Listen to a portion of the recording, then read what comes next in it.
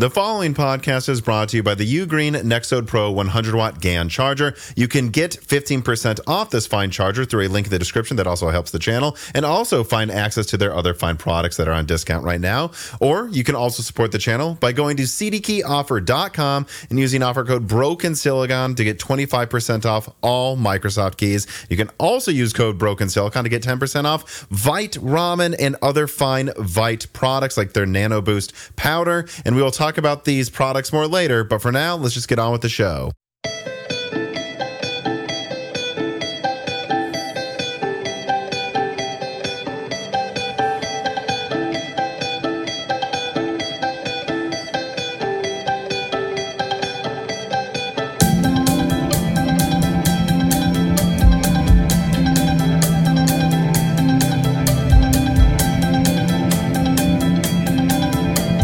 And welcome to Broken Silicon, a gaming hardware podcast. I am your host, Tom, and today I'm joined by somebody who, well, I've spoken with many times over the past few years, but who hasn't been on the show but for a few years. Actually, my channel is actually quite a bit smaller, I believe, the last time you were on. And a lot has actually, a lot has changed in the console space since the last time you were on. I would argue far more than I would have expected. But please introduce yourself and please tell me if you agree with that. Yeah, well, it's good to see you. My name's Colin Moriarty. I'm the founder and CEO of Last Stand Media, which is the world's largest fan-funded games podcast network. I usually write it. I usually don't say it, so it's I have to think about it in my head. And I host Sacred Symbols, which is our flagship podcast, and that's the world's biggest PlayStation podcast. So, and yeah, things have radically changed. It's interesting. In some ways, I'm even more bullish about consoles than I've ever been, and in other ways, it's obvious that they're going away. It just depends on kind of what you're talking about. But things are markedly different now than the last time we spoke. Well, I would say two things. Number one, I mean, just, I think people often probably remember you, especially if they used to watch you when you were on previous podcasts that you were on, that as a PlayStation guy. But your network has Nintendo podcasts, Xbox podcasts that have nothing to do on paper with consoles or gaming. So I think you're an interesting person to have on just to talk about the landscape, itself. Like yours is, you host a PlayStation podcast, but I would not describe the podcast as one that just kind of, I don't know, like some of those console podcasts that basically only exist to hype up.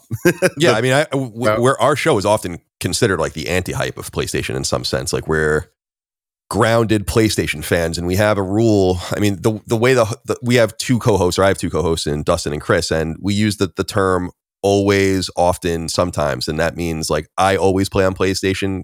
Dustin often plays on PlayStation. Chris sometimes plays on PlayStation. And it keeps our show actually somewhat agnostic, even though we only focus on PlayStation-centric news and the third-party stuff that would involve PlayStation. And it's important on our network to have the Xbox show, the Nintendo show, anchored by equally expert but fair-minded people as well. Like Gene Park from the Washington Post is one of the co-hosts of our Nintendo podcast, and Mr. Matty Plays and Lord Cognito, who are well-known in the Xbox space and are very fair Xbox people, host our Xbox podcast. So yeah, I get a little taste of everything, but as far as I'm concerned, I just play on PlayStation mostly in my own life. It's funny you called your podcast kind of the anti-PlayStation podcast because I kind of get accused of that a lot too, as like a gaming hardware podcast where there's just a lot of podcasts that are like, there's this new graphics card from NVIDIA, this new processor from Intel, this new feature from AMD. And then they talk about only why it's going to be good. And I feel like me and my co-host Dan, half of the time we're talking about like, this is not going to do well.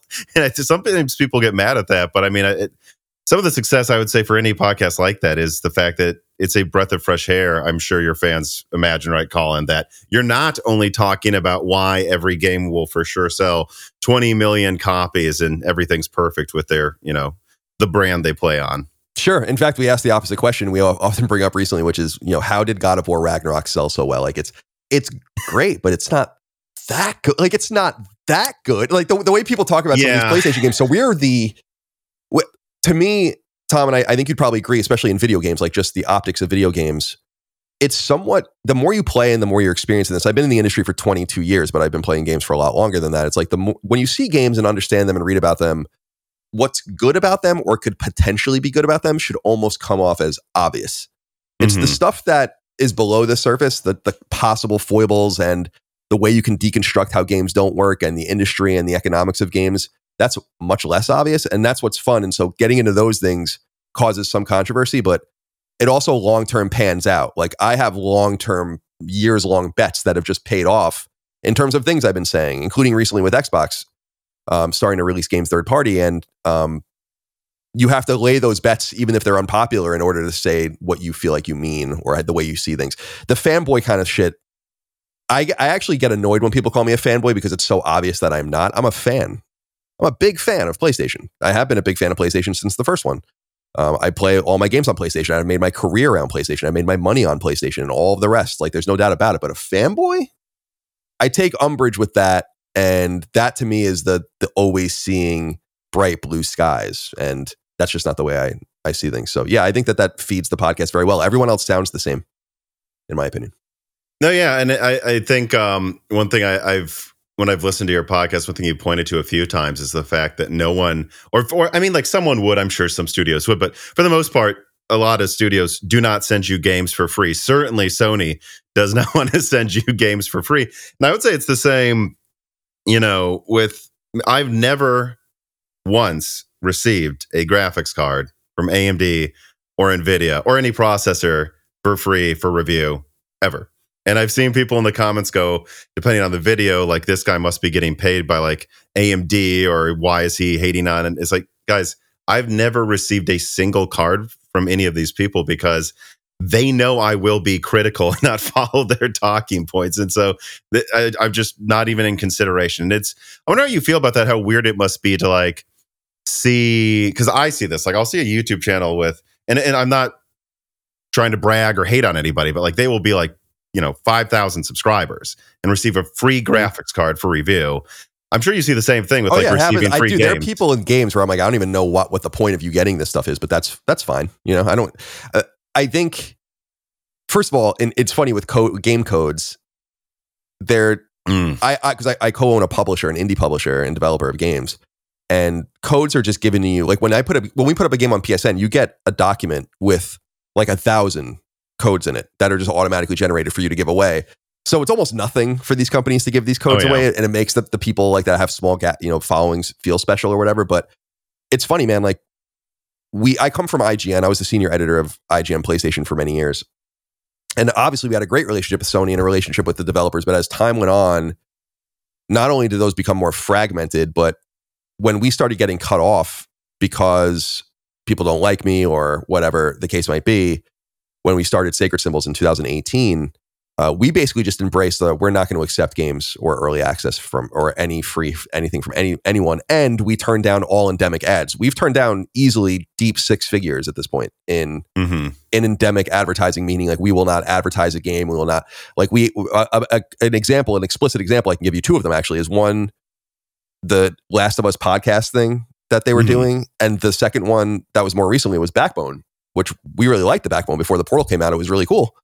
And we turned them down. So we don't want to have any conflicting interest because this is something you don't understand when you're in mainstream media, is that the reality is that I had relationships with PR people and you're being manipulated. It's a game of manipulation, but you kind of are manipulating each other. I'm manipulating you for the access I need to do my job. You're manipulating me for coverage and you hope it's good. But there really isn't anything untoward going on. At least in my experience, there really wasn't. Like there wasn't, no one, I had incredible power at IGN. No one came to me and said like, I'll give you $10,000 to make sure that reviews. It never happened, right? But I understand why people might get that perception. And the thing with Sacred Symbols is that you cannot possibly have that perception. We have not even, we are the biggest PlayStation podcast in the world and have not corresponded one time with PlayStation PR since 2019 for any reason. Like they haven't reached out to us. We haven't reached out to them. We haven't asked them for anything. But sometimes you'll reach out for comment or something. We don't even do that anymore. Like it's been like 5 years since we've even had correspondence with the mothership, as it were. So we're the anti-hype podcast. It's just it's the real PlayStation podcast. And I think getting games early and I know this cycle, not that this is important to the show or whatever, but you get games early. Like people are playing Final Fantasy VII Rebirth right now. We're recording this on February 5th. I know people that have it. The game comes out February 29th. By the time that game comes out, the embargo is the 22nd, I think. The game comes out the 29th. By the time they've played it, they're already moved on to the next game, but the zeitgeist hasn't even captured the game yet because they haven't even started to play it, but I get to be in it. Like, and I don't have to live by embargoes and NDAs anymore. It's very freeing, but it's a bespoke sort of situation too, because I have all this experience and people know who I am. If you're trying to build yourself up, that early access is obviously vital. And that's where the conflicts of interest come in and so on and so forth. Yeah. Yeah, it's funny. I know there was this. It was actually, I guess it's probably somewhat safe for me to talk about this now. It's not like I signed anything that would get me in trouble, but like, these people at AMD asked me to not like talk about the meeting much. But this was like at this point, I believe at least 2 years ago, where it was after I had leaked this code name called Bergamo for this big CPU with 128 cores they were launching to server. I think that really caught AMD off guard. And like one of their heads of marketing, I won't say out of respect who for the people listening, but it was one of their heads of marketing had a personal meeting with me. And this person was like asking me kind of odd questions, like, what are you looking for in the future? And I believe they were trying to both go on a fishing expedition to see if they could figure out how I learned some of this stuff, frankly, which just so that person knows, I had a meeting with, I swapped around the genders of the people I was referencing, I was talking to, and division. So I completely tried to throw them off when I talked to them. Yeah, that's good discipline. That's good discipline. I try to use the term they, Yeah, I know. Yeah. But what I also tell people is if I were to say she or he, like, are you sure I'm using the right one? I mean, like, you don't think I might think to use. Yeah, totally. But anyways, though, and it seemed like I will use they for them now, though. They wanted to kind of see if they could make some sort of deal where I talked less, but they like would send me stuff to review. Again, no, they weren't going to pay me off for good reviews. They were going to like, but can we bring you in? And I said, I would love to do reviews of products if you would send me them. It's just, there will not be a contract for anything that says that I have to say anything or touch on any points. If my review is recording me just throwing your graphics card into a brick wall, that's the review. But I'm not going to throw your graphics card into a brick wall. It's just, totally. And they just stopped talking to me after that. And I think they took that as an insult, but I'm like, no, I'm just saying you can't tell me what to say. I would probably say good things about it if I thought it was good. You have to see where it lands. Like, it's funny that we saw this with the Insomniac leak recently over the holiday where a lot of websites didn't touch it. And I told my audience, I'm like, you have to understand that they're doing this to protect themselves with PlayStation. Like, we don't give a shit. I don't give a shit if PlayStation does well or doesn't. I don't give a shit if Sony does well or doesn't. I don't care. I'm here to I want the games to be good. And I believe that they make good games. But ultimately, I'm not the arbiter of that. I'm just an observer. And you have to just call balls and strikes. For people that find that difficult, that means you're too intertwined with the companies you're following. And by the way, when I have personal relationships with people or whatever, I make that very clear. Like, you shouldn't believe what I say. Not believe, but you should take what I say with, like Judas. I'm friends with Ken Levine, right? Take what I say with a grain of salt. You should just know that. I'm going to tell you what I think about it, but you should know that there's a conflict of interest. That kind of shit. People are like, people respect that. Why wouldn't you do that? But anyway, I digress.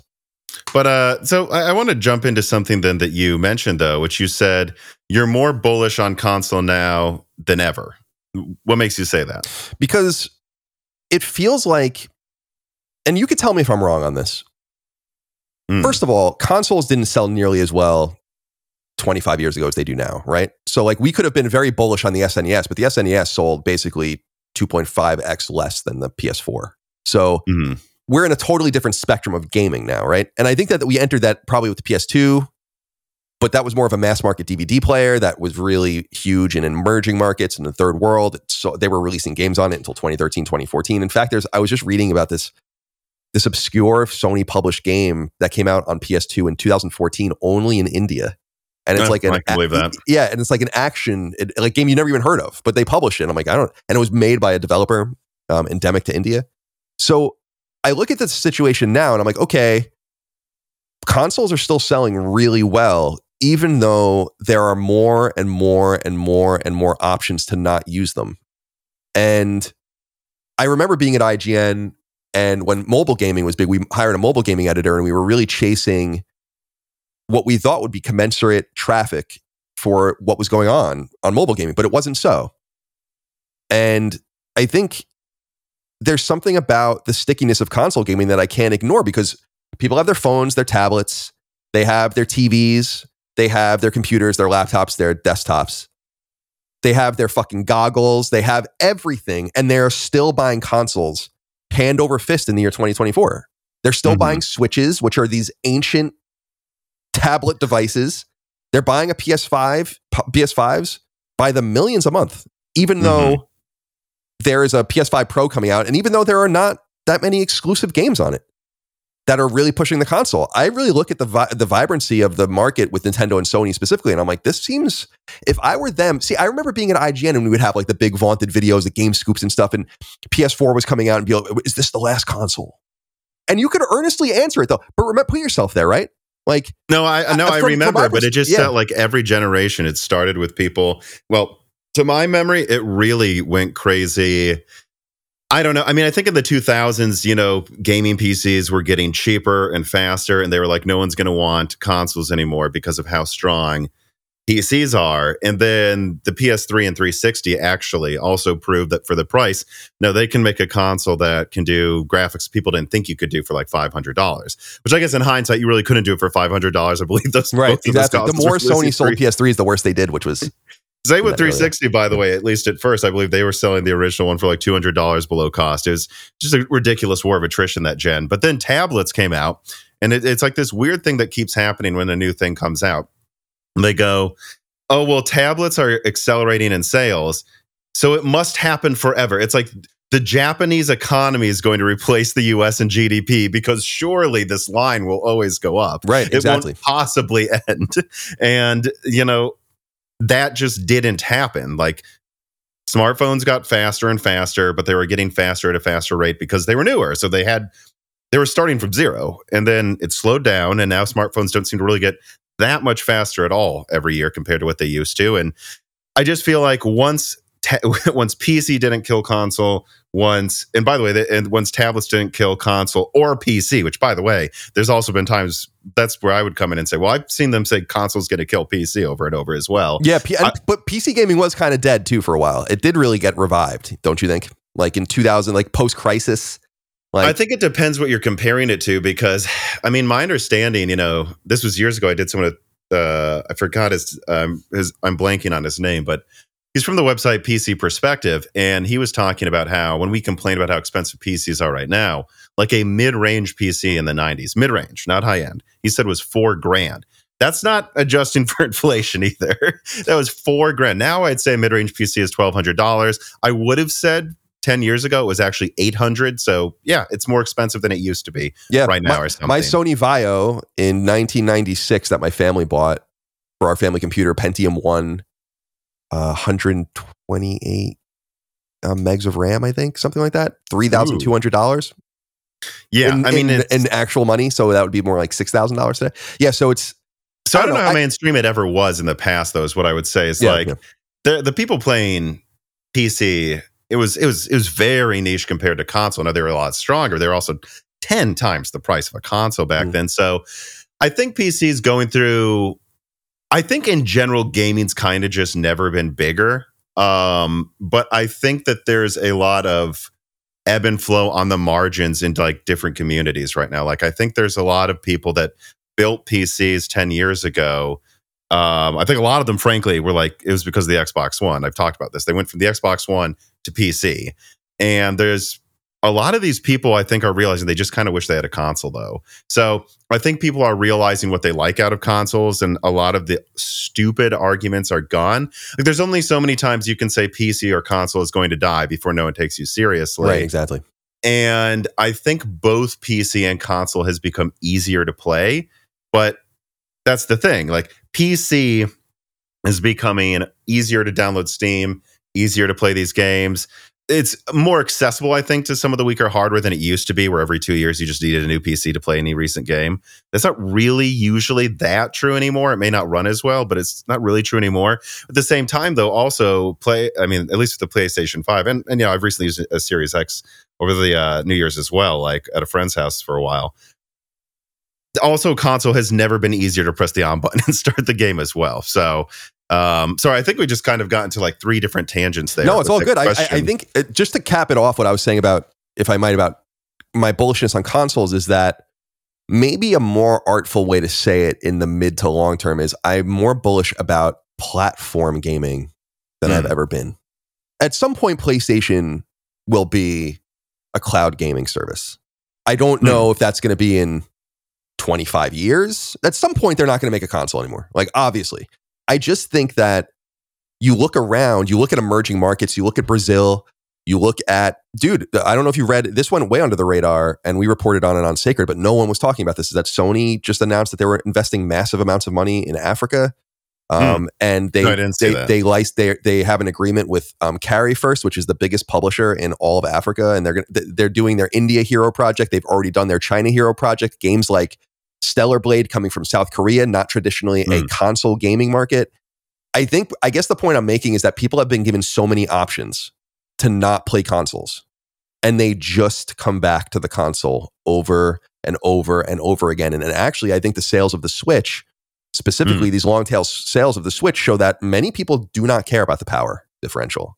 Like, they really just like this gaming devices.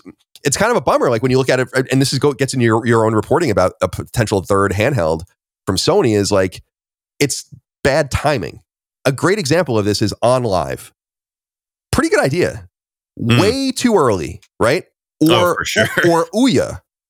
Pretty bad idea for the time, but actually looks pretty smart now because you see all of these like boutique hardware devices coming out that play games. It's all about timing.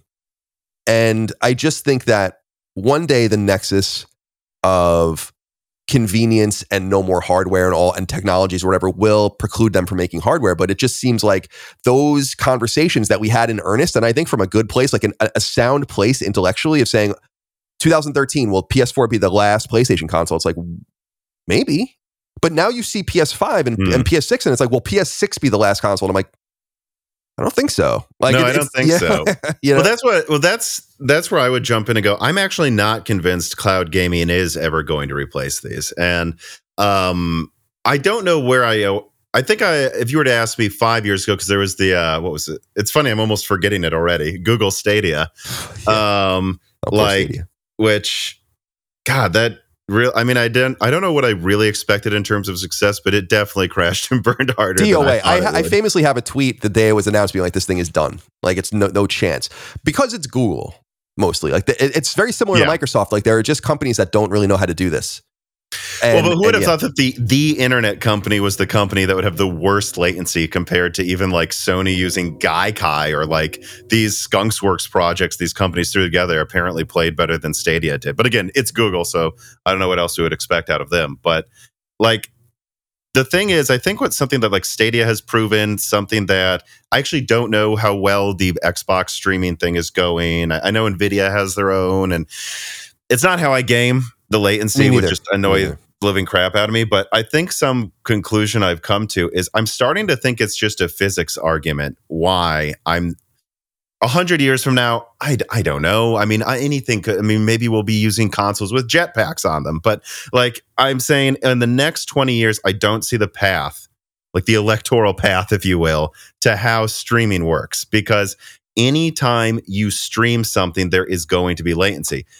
In a perfect internet, the internet could be perfect. The latency is going to be there, and it's going to feel worse than running it natively at a lower frame rate. So every time the internet becomes more ubiquitous, the box becomes cheaper. Like, we could give you the same experience now in a $200 box. And your examples of people buying the Switch is actually, I would say, an argument for what I'm saying. Exactly. People want to play it on a device that you press a button and it does the thing they want it to do. I think that just means people aren't going to be afraid to pay $500 for a console. And anytime the internet infrastructure gets better to make streaming work, probably the technology to make the box cheaper also happened at the same time. And like the way Google, I think it was Google, talked about how they would make Stadia work is they were just like, well, we're going to build cloud servers in every city. That I'm like, well, how much does one of these mainframes cost? Would it be cheaper to just make 1,000 consoles for that neighborhood? I mean, what are you doing? And let me ask you this. This is Colin, dumb fuck Colin question, right? Because again, you know the tech. That's why we have you on Sacred. I don't know anything about tech. I'm a player of game. I'm an analyst. I'm a writer. I'm those kinds of things. So I ask you this with an earnest stance. What stops them from having some sort of very small you have to stream through something, right? Like your phone or your TV or whatever. Like a cache. This is like where my mind goes, and this is probably doesn't make any sense to you, but like a small cache that's like 10 seconds latent, where it shoots like the game and all of its potentials. So like you're playing BioShock, you're in the first level of Rapture or whatever. It's sending you like the next 10 seconds of the game that's cached and making the decisions locally as it's backfilling the data that's running forward, so that it has locally like the next permutation of what you can do. Does this make sense? Like, why? In other words, why does all of the computing have to go from A to B, as opposed to having some sort of local intermediary that's like kind of buffering it? So that I think you could do that for like the next level. Like, let's say the computational power you need to generate the next level is like immense. Right. Okay. I see. You could do that and then basically just download the data like 5 minutes later. But the level needs to be in the console. Right. Because like, like an example I would give, and some examples I would give of like the issues these companies like AMD and Intel are running into right now. Like when you see gigahertz, that's, millions and like of operations in a second. They're moving an electron that many times. We just call it a gigahertz. And think about that, like, these things they're doing are like the silicon they're manufacturing. The limits are starting to become, it's taking too much time to move an electron this far. And like a lot of the new innovations at these companies is moving the memory closer, not farther away, actually. Like every millimeter you add of space between two parts of a computer is more wasted heat sending the data between them. And that's why you see AMD experimenting with like Vcache and all these like ways of putting cache on the core itself, because we have to keep the data close. So I don't really see how a cloud is ever really going to do that. And it kind of becomes that like science, like hard sci-fi does not go faster than the speed of light usually, because we understand that at least our current understanding of physics, you can't.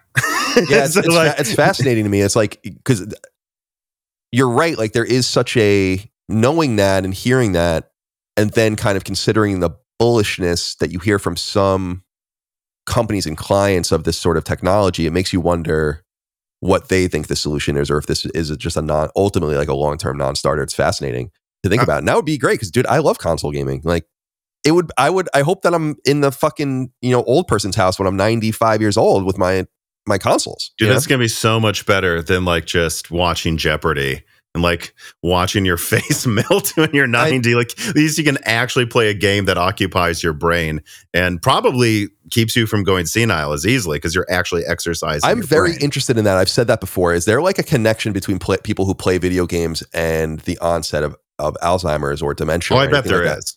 Like you would imagine so. Just the same thing of people doing crossword puzzles and staying busy with that way. It's like how can that not be? Like if you're constantly reading, interacting, dealing with things and all this, it's like, how is that not, as opposed to like 100 years, not even Jeopardy, like 100 years ago, what were you even doing?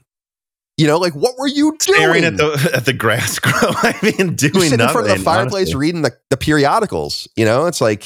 I mean, the honest to God answer is 100 years ago, you were probably taking care of your grandkids because they didn't have other things to help them do that. Right. And then there's what would be fascinating is if someone like mapped it and they're like, Alzheimer's wasn't a big thing, and then it only became a big thing in this narrow band of humanity's history, because this was before we had a ton of interactive stuff people could do without moving.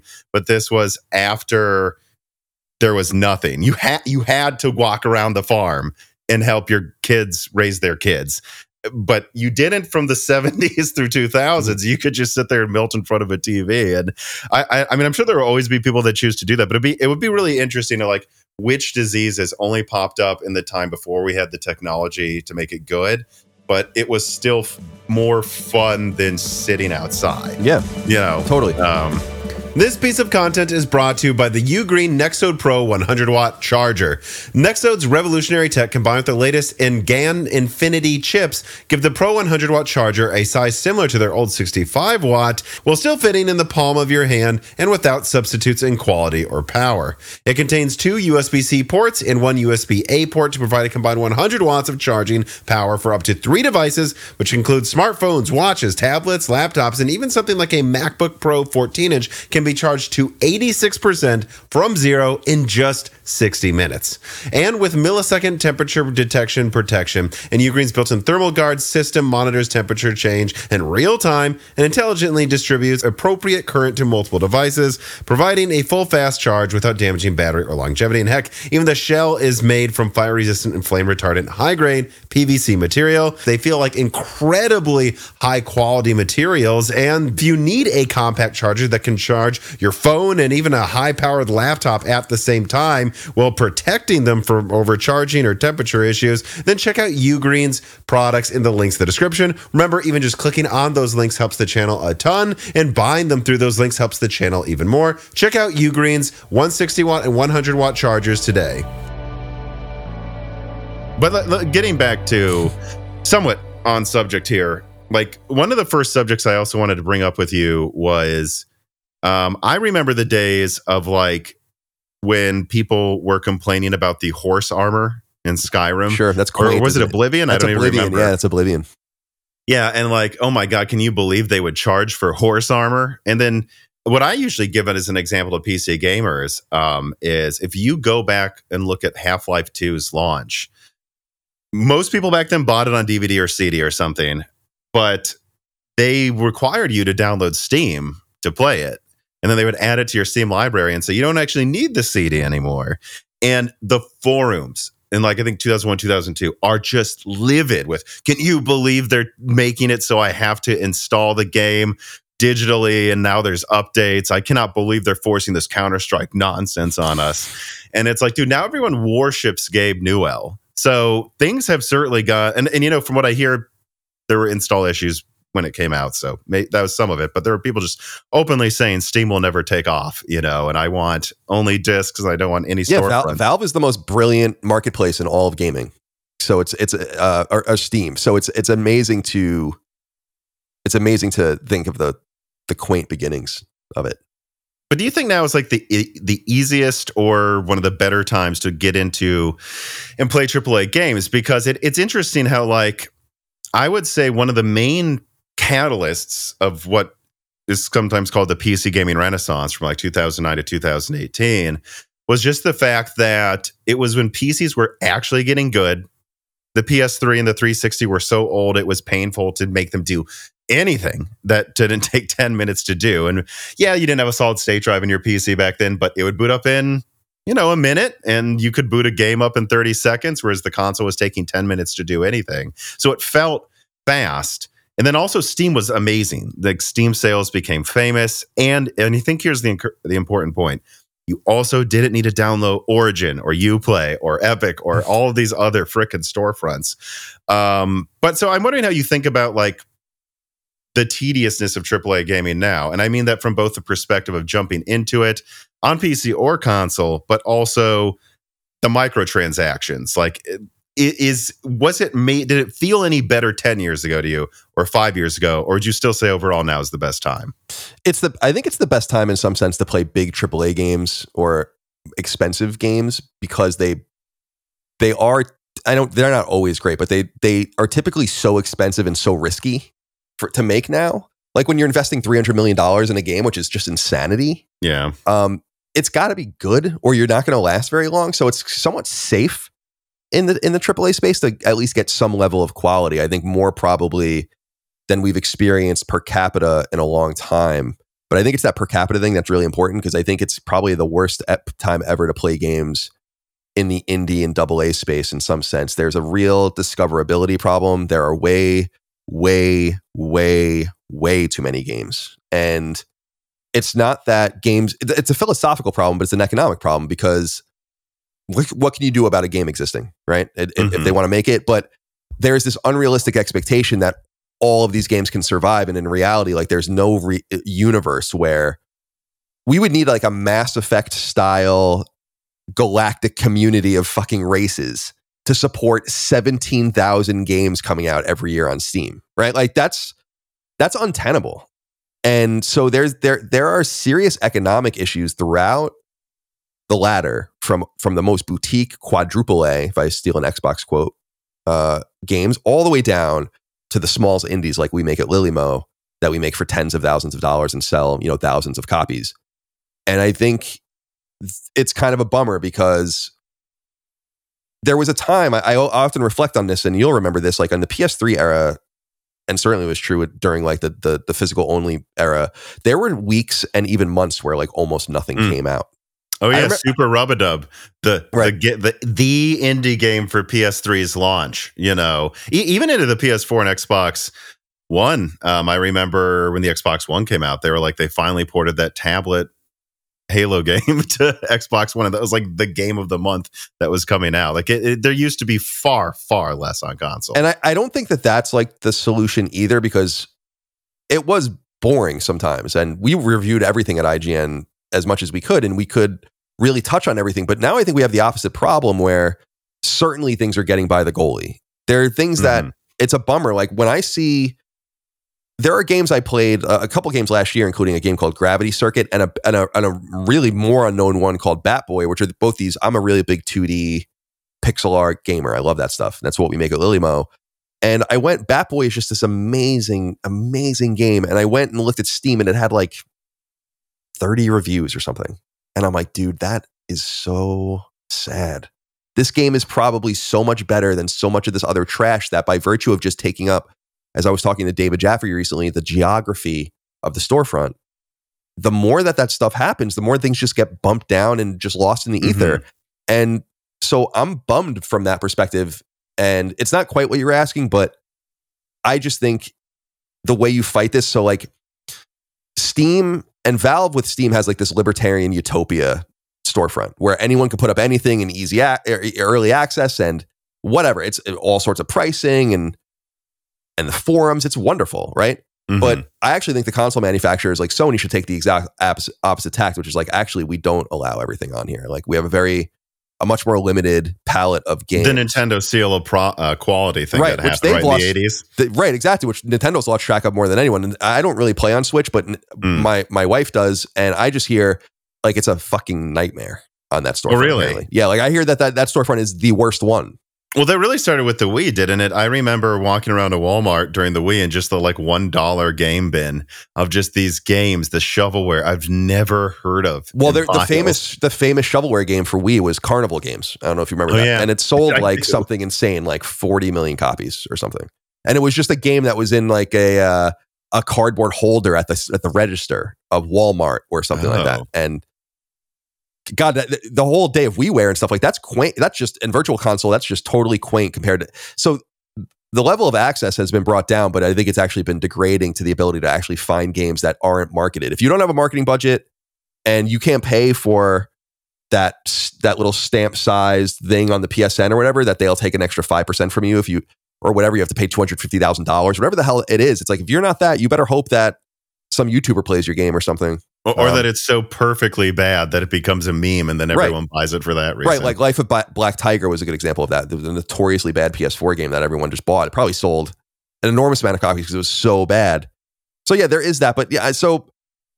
But that's what you don't want. You don't want to see that happening, is what you're saying. I've long argued this, going all the way back to my days at Kind of Funny when I did a video all about this, which was like, if I were at Sony, I would look at our storefront, and think, okay, and I know this just from being a developer and knowing people who sell games, like there are games on there so obscure and so bad that they'll sell like 50 copies, 100 copies, and that's it on a PS5. I mean, you can imagine, like with a 45, 50 million person user base, and the game is $10 and they sell 100 copies of it. So Sony made $300 on that game, right?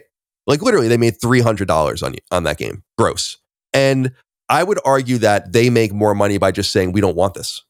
And bumping every and like how game much is up it costing to host on their servers? I mean, it can't cost them that much, but are they really making their money back even just allowing people to download it for 10 years straight? Yeah, but it's a good point, but to me it's more than that. It's like every game has a PlayStation liaison. You need access to the PlayStation Dev Kit and PlayStation backend network. Like you deal with people and you have to send your game through QA and all of it. It takes people. Like it's not just, this is why I'm so confused by why Sony would want this. Because to me, I'd say like, just remove that game. Everything gets bumped up 1. Now imagine if you multiply that so 50% of the games go away.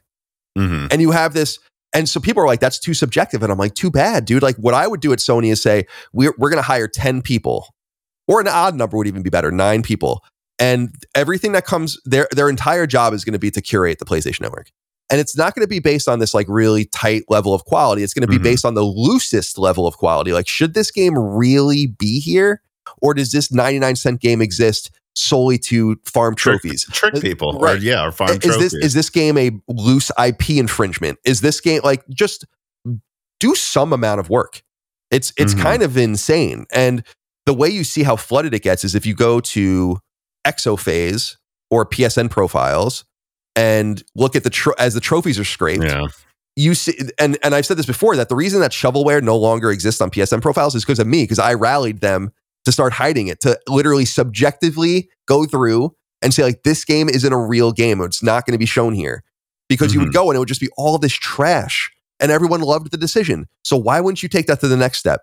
And maybe even allowing games, everything on to be on there, but it can only be searched for or something like that. Because I just think I don't know, discoverability is a big problem, and we're worried about layoffs and the workability of games and the survivability of games. Well, the middle ground is disappearing. I mean, and it seemed like it was coming back, but it's really not. It's companies. Dude, Sony spends $400 million on a game, and they're giving it a little. Now, obviously, it's got all this, je ne sais quoi, and it's going to sell a lot of copies, but it's got this little block on the PlayStation library in chronology, right? And the game's published next to fucking Super Rub-a-Dub or something. It's like, it doesn't make any sense. I think about that too, like Carnival Games and Super Rub-a-Dub, just how perfectly timed that was to make way more money than it ever deserved to. But actually, QH Freddy writes in and he says, Tom, in Broken Silicon 242, you mentioned the layoffs Microsoft did across its gaming divisions. Well, I do agree some of these could be merger related, just getting rid of the people behind the scenes that now would be duplicate jobs that Microsoft, like if there's like a server, do they need their own server? Microsoft would probably host it, is what I thought. Because I also think gaming in general is in a sharp downturn compared to a year or two ago. Several of my friends who are developers are looking to go into other industries where they have better job security, because the almost continuous rounds of layoffs over the last few months is a big toll on everyone's mental health. I think the combination of people tightening their spending and the climbing interest rates is causing VC money to dry up a bit and is keeping gaming grown down for the time being. But yes, I have a couple, well, more than a couple actually developers I talk to, like just like when I consult for like a video, like, is this actually, would this graphics card actually be able to do this thing that this person's claiming future games will be able to do, stuff like that. And I do hear a lot of anxiety in game development right now. And I'm wondering what you think about QH Freddy's question. Like, because it was a lot. It was like, at least it was around 2,000 people, right, were laid off at Microsoft at their game studios. Like, how much of this do you think is them doing what you kind of expect to happen at the end of a merger, which is like, maybe 10% of the people leave? And how much of this is actually, and I would say this, it would have to turn into this, is the start of something else going on here? Like in some sort of downturn. I think the way I posit this is to think that, because there's this idea, and you see it sometimes floated around, that like, oh, these, a lot of these people don't have, companies lay people off because they missed the target, that there's not enough talent, the product isn't good. That sometimes happens. But this specific downturn and the layoffs are all tied towards bad forecasting, in my opinion. There was this idea that the growth during COVID would exist forever, or that if you had a line going up, you had to boost the line subsequent to that major boost and make the line go up even more. And I just feel like that's so asinine. Like, I can't believe companies thought that when people were no longer literally trapped in their houses, that they would want to play video games the way they did. It didn't mean that video games were going to go away. It's just to say, like, you captured don't you understand that you captured a market? And the subscription services didn't understand this either. Like the TV and movie subscription services didn't understand this either. It's like, why did I know that was going to happen and you didn't? This is why Sony is no longer going to report PS Plus numbers, and why Game Pass numbers are not even reported at all. It's been more than 2 years since Microsoft says anything about Game Pass subscribers, because the numbers are not good. They're probably going down because they were so bullish and stupid for the short-term gain of bragging and making those kinds of bets. And because video games are 4 or 5 or even 6-year bets now, you're going to start seeing the outcome of those things. So I think some of the Activision layoffs and Microsoft layoffs are certainly due to the merger, and that does happen. But I don't really buy that explanation, because what are the redundancies at High Moon Studio? What are the redundancies at Raven? What are the redundancies at Treyarch? Like, there should be no redundancies at your studios. The redundancies should be on the publishing side.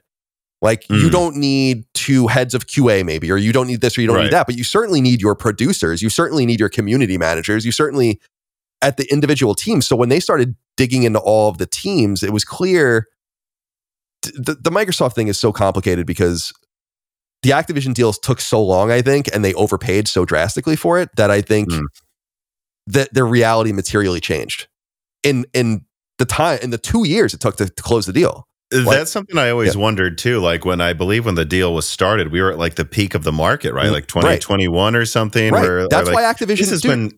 And so think about what they agreed to pay per share. Right.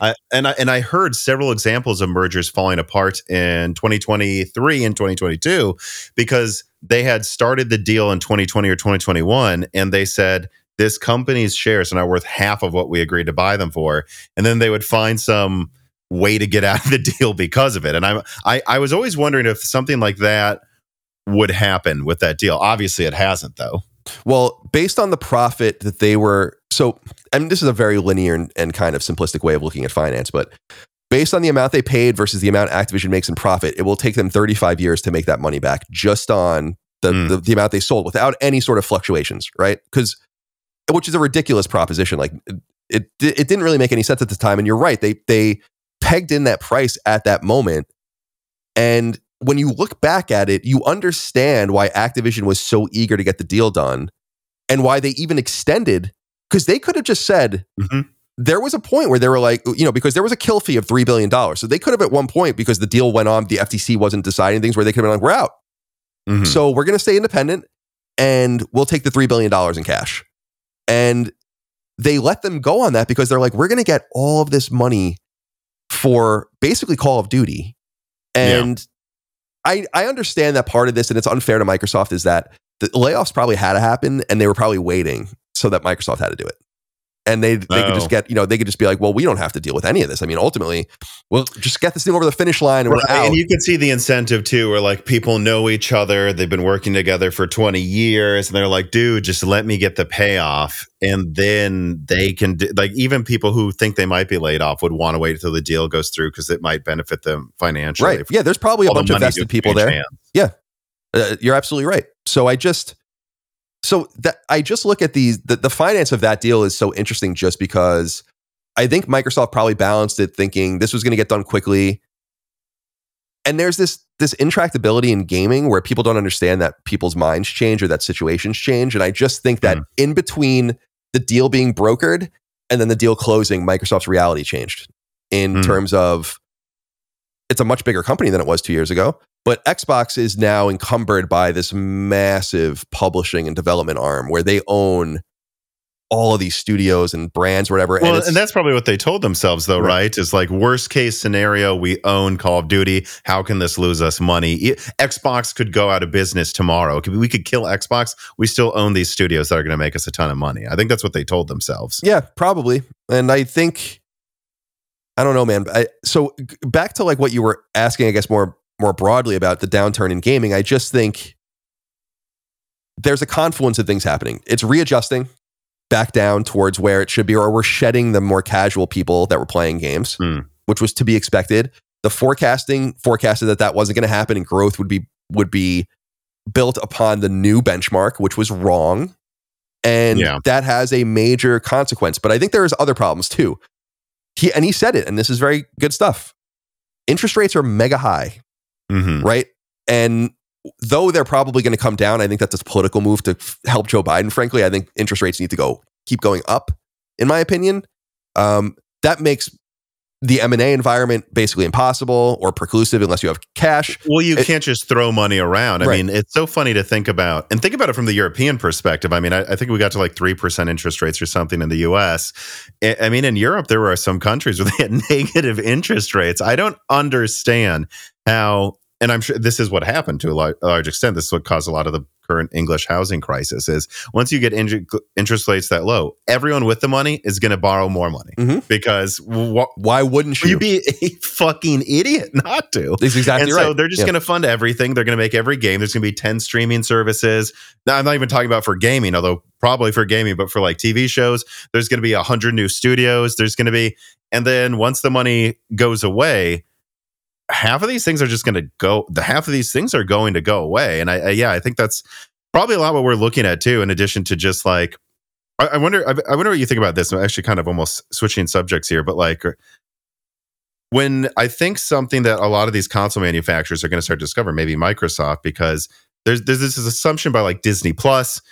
Well, if we own Marvel and Star Wars, and who knows, we'll just buy something else too. Well, they have to subscribe to Disney Plus because they have to watch Marvel. And I think I've been making this argument with my friends, and it's the same argument I would make to someone who tries to buy up all the game studios, which isn't really all of them. It's like a third of them or a fourth of them, not even that, is people will go, I don't need to watch the new Iron Man TV show that is a crossover with Guardians of the Galaxy or something absurd. I'll just watch Stranger Things. You know, like, and it's like people, I think there's the same argument that's going to be made with games here, which is like, sure, you had this one series. Sure, I would probably buy it if I had that console or service or something, but there is not a shortage of things to play here. So I'm fine. You know, maybe I'll just play an Uncharted instead of this over there. And I think a lot of companies, both in gaming, streaming, everything really right now, and having to do with entertainment, is going to start to realize that like we've never had more stuff to occupy our time. So if you take half of it away, I'll play the other half. Right. Yeah, it's a great point. I also think it goes even deeper, which is that the models, like you and I both know that the model of all subscription services is to lose to get to this point where you start making money, like where your costs don't necessarily. So the idea for people out there that don't think about it, it's like subscription services. The idea is that though you have to add to the subscription service, at some point that becomes a flat sunk cost that like will cost X amount to deliver this content. And once you can get above that barrier, the profit should be very, very high. So people try to say like, we need to meet 90 million subscribers. Once we get over that number, we're going to make an enormous amount of money because that will just cover our nut to produce. And then every person we get above that. But when you have all of this choice, it creates churn. And so it's not that people don't want HBO, it's that they want it for 2 months. And they'll take it in May and they'll take it in December.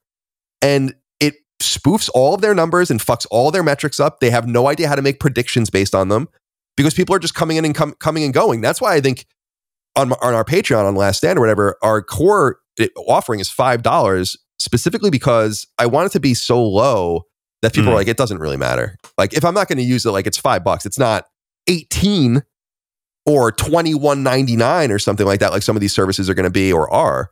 And so I think that you're totally right about this, about risk-free, literally not cheap money, but risk-free money. I mean, if you have a corporation and you borrow the money through the corporation at a negative interest rate and then you lose, it doesn't really matter to you, you know? And like, so I look at that and I think you're right. It's the competition and the choice, but it's also that people just bounce around and are not solid customers. And then you think about it through this lens, which is,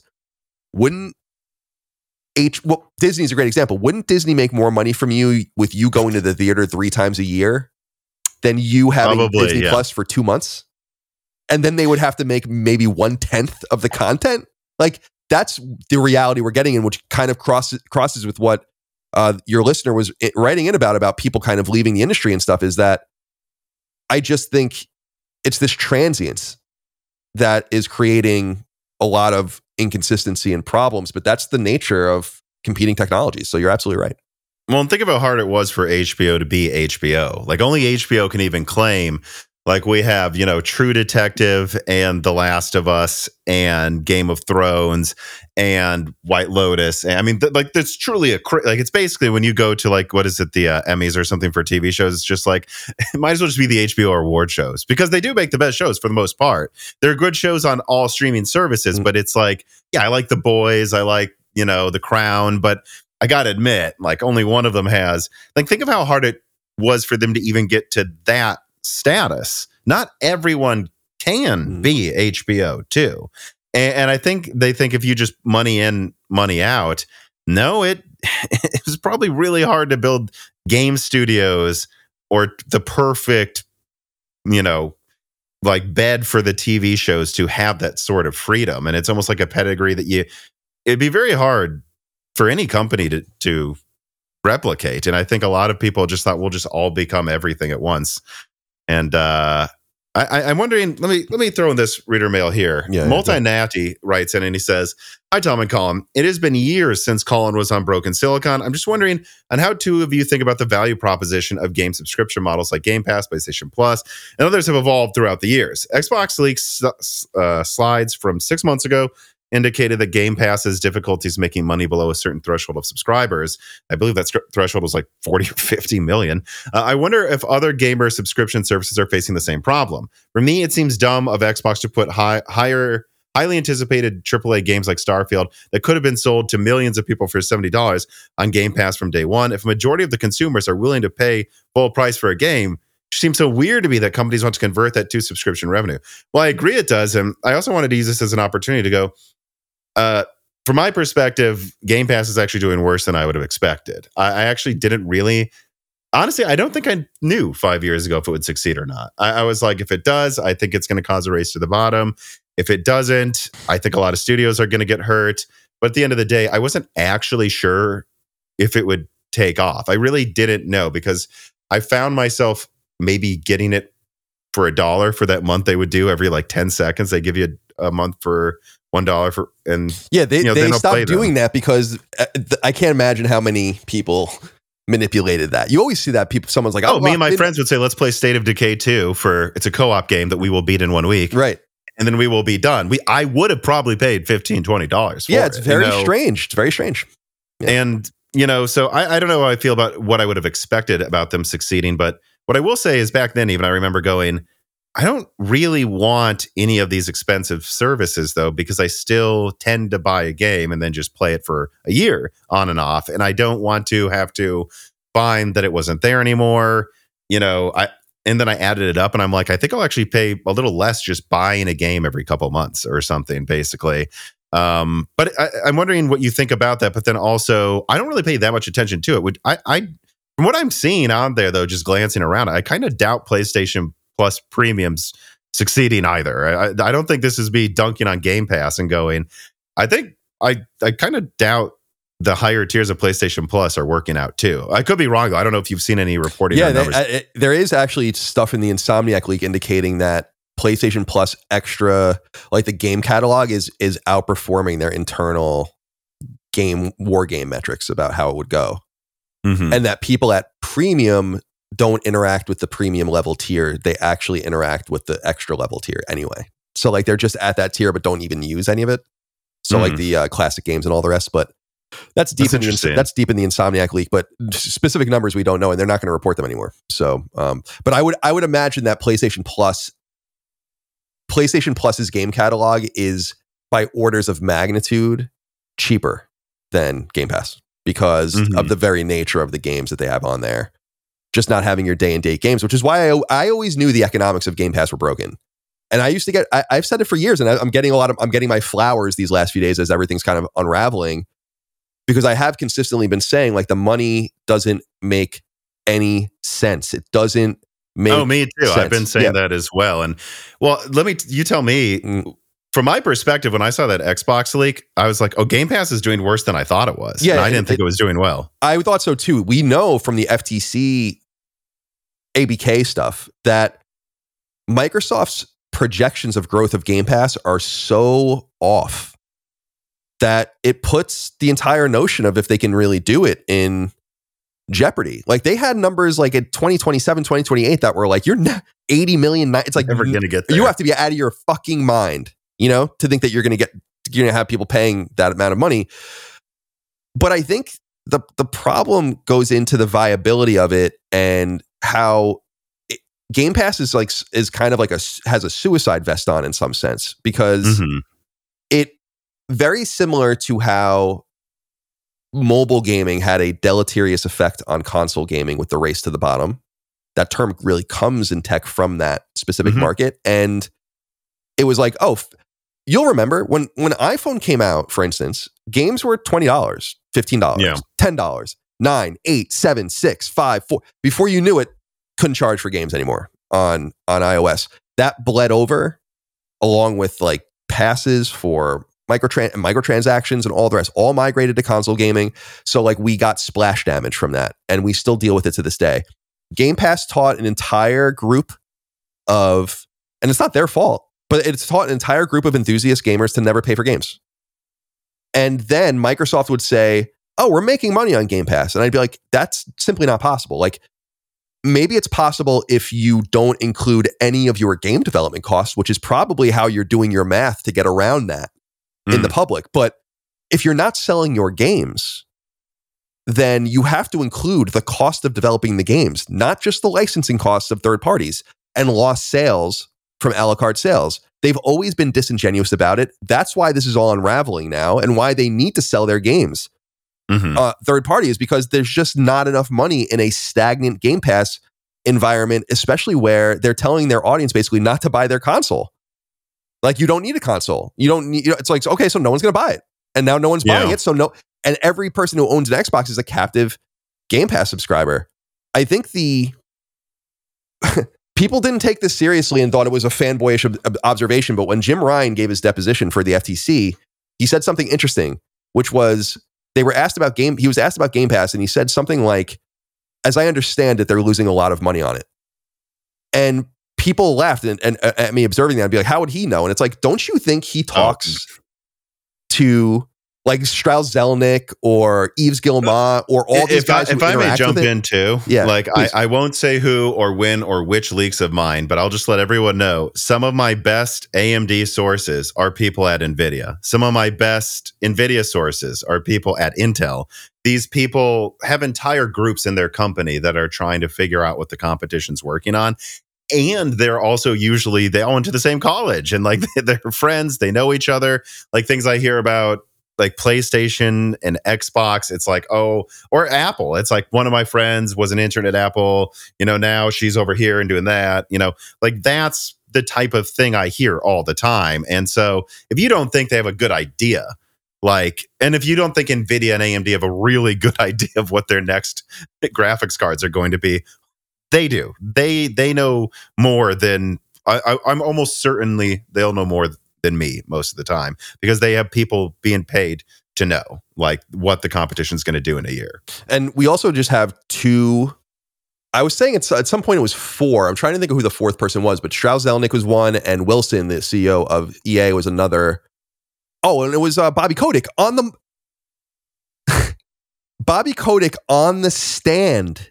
It was asked. Was basically said like, why don't you put your games on Game Pass? And he's like, well, we can't make any money on that. And they're like, why are you selling the company to them to do it? I mean, that was another, go look it up for anyone that wants to see it.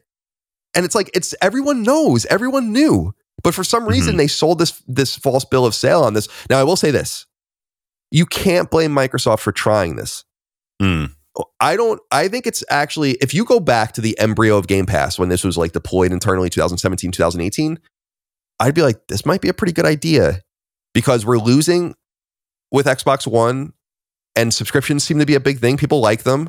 Why wouldn't we just take massive losses and try to build this thing into this huge, it's a great idea actually, but it just didn't work. And I think a major reason it didn't work, and people take umbrage with this, and I wonder how you feel about this, is that I fundamentally think Microsoft isn't a creative company. And it's not an insult. They're just not a creative company. Sony is a creative company. More than half of Sony's income comes from the arts, from games, from movies, from music, from TV. And they are a fabricator of fine electronics for many decades. So they're not a services company, and you need a creative outlook to make this work. Like, it's not that Game Pass can't work necessarily. It's that Microsoft was the worst company to allocate all these resources and look what they're doing. A really good example of this, and this comes like off as hater energy probably to some people, but like the Halo TV show. I don't watch it, but Chris Raygun, my co-host on Sacred Symbols, massive Halo fan. And he's like, and we talk, and it's like, how can they let this happen to that show? And then you look at The Last of Us on HBO, right? And it's like, there's just a difference with the way it became like a phenomenon. Like all my family members were talking about it. Like, oh, this is that game you mentioned. Oh, it's good. And I'm like, oh, I wasn't lying before, but yes, it is. So I don't know if that, like, I just think it's not that Microsoft's huge. Microsoft is the biggest company in human history. And they make lots of money, and I use their services. I'm on Windows right now. I have a Microsoft laptop that I love. I think it's awesome. I'm not a hater of them at all. I think they do great things. I just don't think they're great at gaming. And so it's kind of a bummer because the test case of if this could work or not actually was probably in the wrong hands. Like you would want a Nintendo or a Sony or someone else to maybe have been the pursuer of that model, but they always knew, and you got to give it up to Sony that they kind of stuck with it. Like that must have been a very intimidating thing. Yeah. And it wasn't like Microsoft wasn't poking at them. What's the first thing they did when MLB The Show came to Xbox because the MLB forced them to put it on Xbox? They put it on Game Pass. Like they announced it the day it happened. They were like, this game's going on Game Pass to fuck Sony, right? And so it's not like they weren't playing around in the mud either. I just think, I don't know. I think there's a lot of excuse making for that brand too, and I think that a lot of it. Where does the buck stop? How does Phil Spencer still have a job if this is the way things are really happening? If this is actually how it's going. I mean, I would actually kind of sidestep like the creative company thing and just point out, well, I don't know exactly what's going on, but what I do know is you see Nintendo, which is easy to make fun of for like making the same games over and over. But at the end of the day, Animal Crossing comes out. It's great. It is a fantastic game. It sells 30 million copies. A new Zelda just came out, higher reviews than the previous one. Or like it's like one after another. They do just keep doing it. And you see Sony stumble sometimes, but for the most part, they're releasing these games that just do great, get great reviews. Much more consistent, I would say, than like the PS4 generation, actually, in terms of how good the games. Not to say that they're good ones. They're a deeply creative company. Ever feel like a dog chasing its tail as you scour dozens of eBay postings and seedy websites looking for a safe way to get reasonably priced Microsoft software? Well, you don't have to do that. Just go to cdkeyoffer.com. This piece of content is sponsored by cdkeyoffer.com that offers both Microsoft operating systems, Office products, select games, and even some gaming hardware peripherals for reasonable prices. And they've been a sponsor of Moore's Law is Dead and the entire team here for years for a reason. They've been good to me. They've been good to Dan. They've been good to dozens of me and Dan's family members and friends for years now. And they've also been good to the Moore's Law is Dead community. So whether you're looking for Steam, EA, Uplay, or PlayStation keys, or of course Microsoft products or gaming peripherals, support Moore's Law is Dead by using the offer code BrokenSilicon for 25% off all Microsoft products and Die Shrink for 3% off everything else on the website. Support Moore's Law is Dead by supporting one of our best long-term sponsors, cdkeyoffer.com today.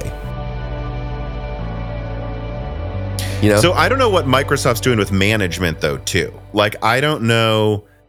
I just don't understand from Microsoft, like, where are the games? Where are the games? And why are none of your studios, and the people I've talked to that was it 243? Like 343. 343. Yeah. Like the things that I've heard are like not good. Like they don't talk like things are going well there.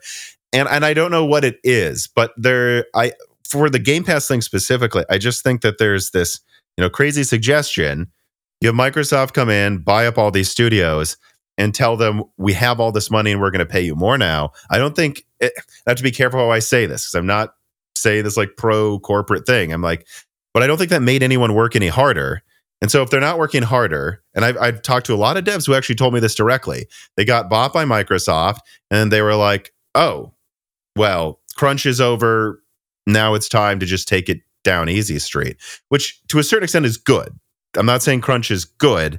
But it's like, but then there was never someone there that came in and said, what's the goal? It's like they took more money, they took it a little easier, and then there was no North Star for what their next thing is, and there was no one there kind of like making it happen. Like we can get mad at, and I do like at Sony killing Zipper, or probably right. It sounds like Ben soon, which is crazy to me. I would imagine there's a rumor that one studio got closed, and you have to imagine they're on the short list.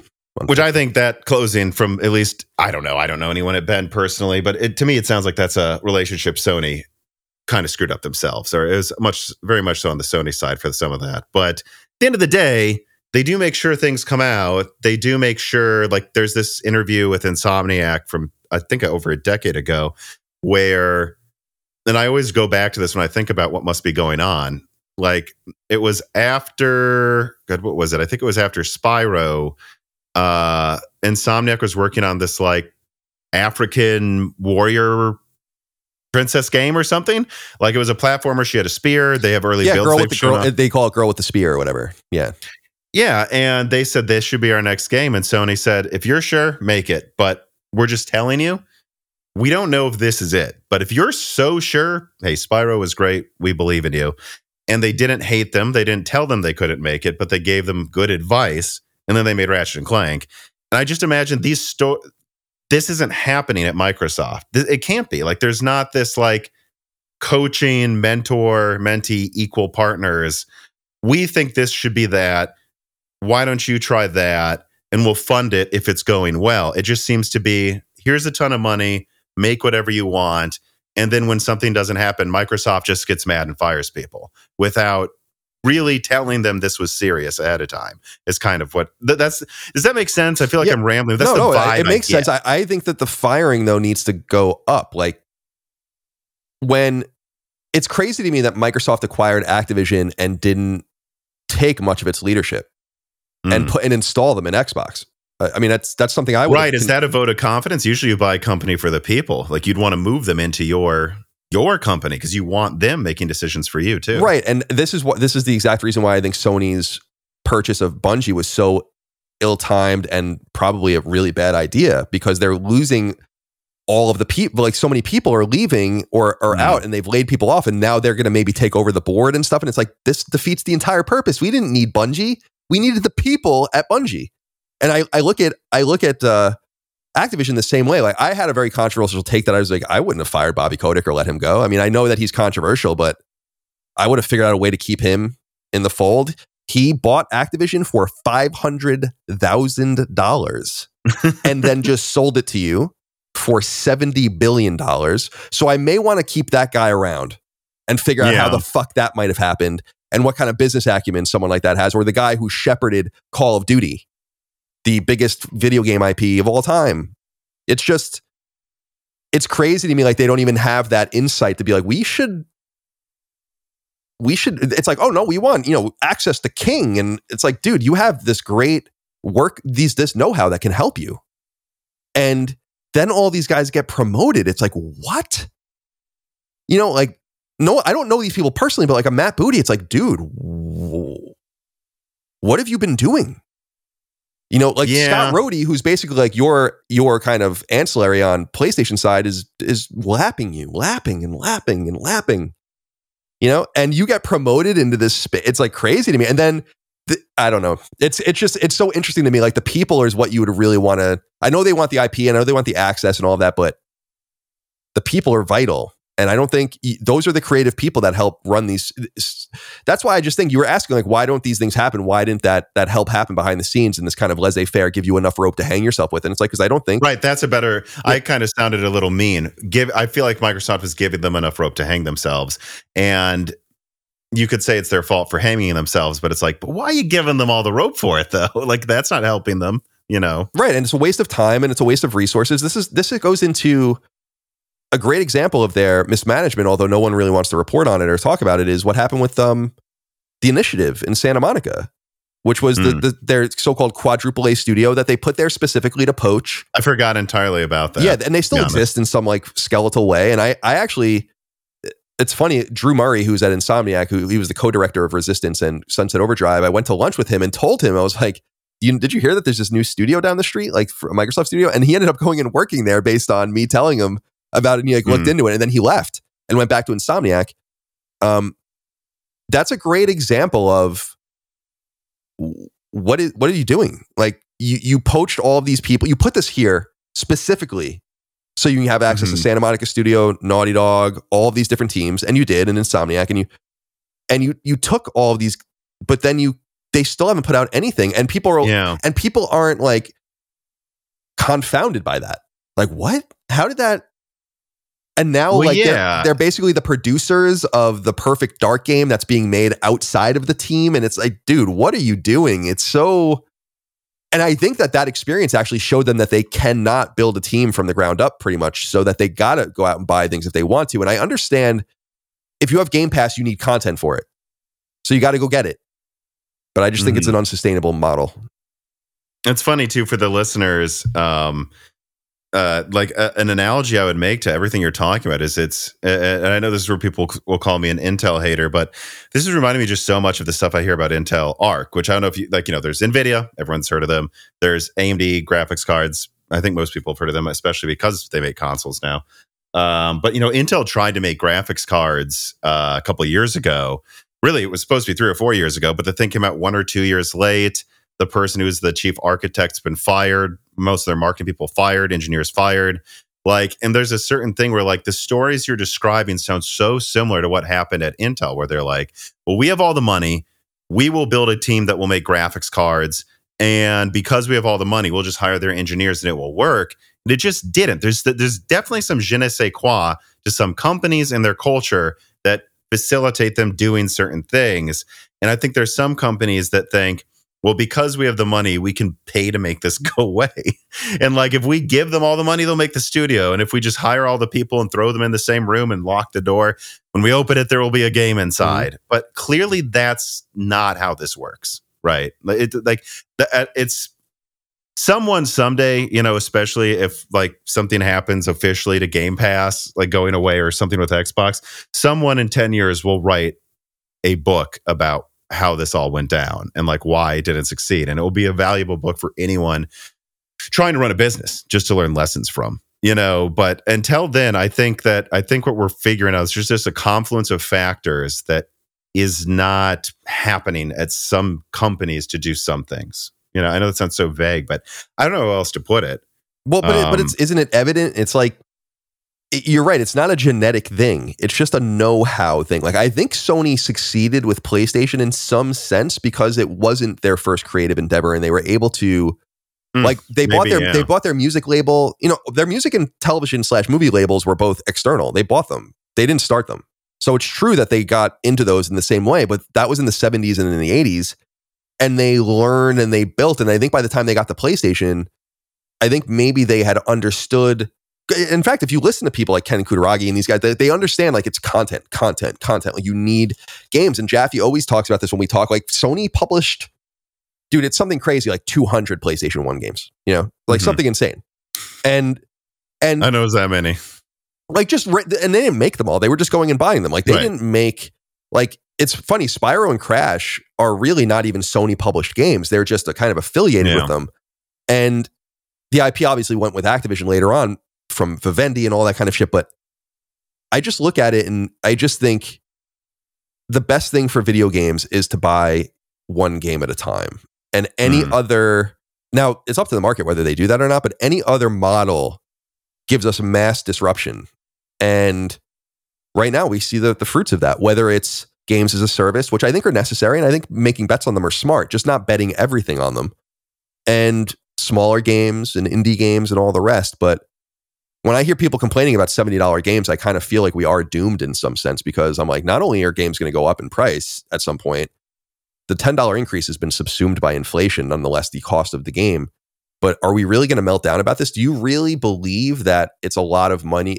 I personally, and I say this from a blessed position, no doubt, but I was spending $60 and $80 on SNES games and N64 games in the 90s. I remember Pokemon Stadium wasn't cheap. You had to get not only the cartridge, but all of the thing that put the other cartridge in it. I mean, and there were plenty of N64 games that were really expensive too. And that was based on chipsets and kind of the limited nature of the prints. Naughty Dog would talk about that when they did Rings of Power on Genesis. They were only allowed to make 200,000 copies. So you kind of maximize the amount of money you can make on them because you don't have another run. And I get all of that, but I look at that and I'm like, I look at a game like Grand Theft Auto 6 as an example, and I believe that will be a $70 game. I'm not saying anything else, but if that game was $100, would you really balk at it? I wouldn't. To me, I would be like, or Fallout 5, right. Or to me, like, even Elden Ring could have probably been at least 80. Right. To me, I look at it and I say, guys, and this is something, God, who said it? I think it was Strauss Zelnick, Take-Two's CEO, who said something like, there is an unrealistic expectation with the mass audience in gaming of how much value you should be able to derive from a video game. And he was using movies on per hour spent. He's like, so you'll go see Oppenheimer in IMAX for $20 and it's 3.5 hours long. And then we ask you to buy, Grand Theft Auto 6 for, and he wasn't using these exact examples because I don't think he wants to scare anyone, but it's like, so they ask you to buy Grand Theft Auto 6 for $100 and you're like, freak the fuck out. That actually doesn't make any sense. Like, it literally makes no sense why we think that games should be so cheap when you compare it to the value of other, nights out on the town, to the movie, to the theater, or even just renting a film and watching it for a few hours. I rented, what did I rent the other night? Jaws on Amazon Prime for $4, and I watched it for 2 hours. Now multiply that out by God of War Ragnarok. I just don't understand what people don't get. So I think the price thing is going to come to a head at some point because... Oh, I think it's going to happen next generation for sure. Yeah, I think so too. I think the stretch from 50 to 60 was long during the disc era, and then 60 to 70 was really long. And I think people just... You either understand that this costs money or you don't, and I get it, and I know it's not for everyone, but I am not saying it as a shill of the industry. I'm saying it as out of necessity for the kinds of games we want. We need to be willing to pay for them because not every game. I'm sorry. I think if Sony was shrewd, they would try to assuming it's Sony that would do this, or because I don't know that Xbox just seems scared to charge more for a game or something like, and it would probably be someone like Nintendo or Sony that would try it first. I think they'd be shrewd to offer a consolation prize. Like this game, I don't know what it would be, but like I'm trying to think of like another, like let's say there's like a Bloodborne 2. That would be exclusive, and they're like, it's bigger than the other one. That one you could already play for hundreds of hours.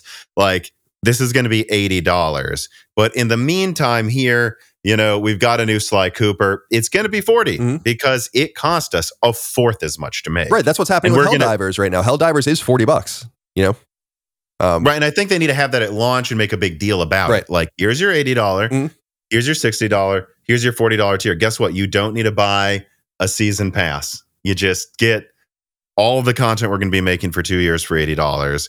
And we're not going to just hope you, like, I think EA was trying to do with Battlefield for a while, like accidentally buy the premium $80 edition thinking you needed it.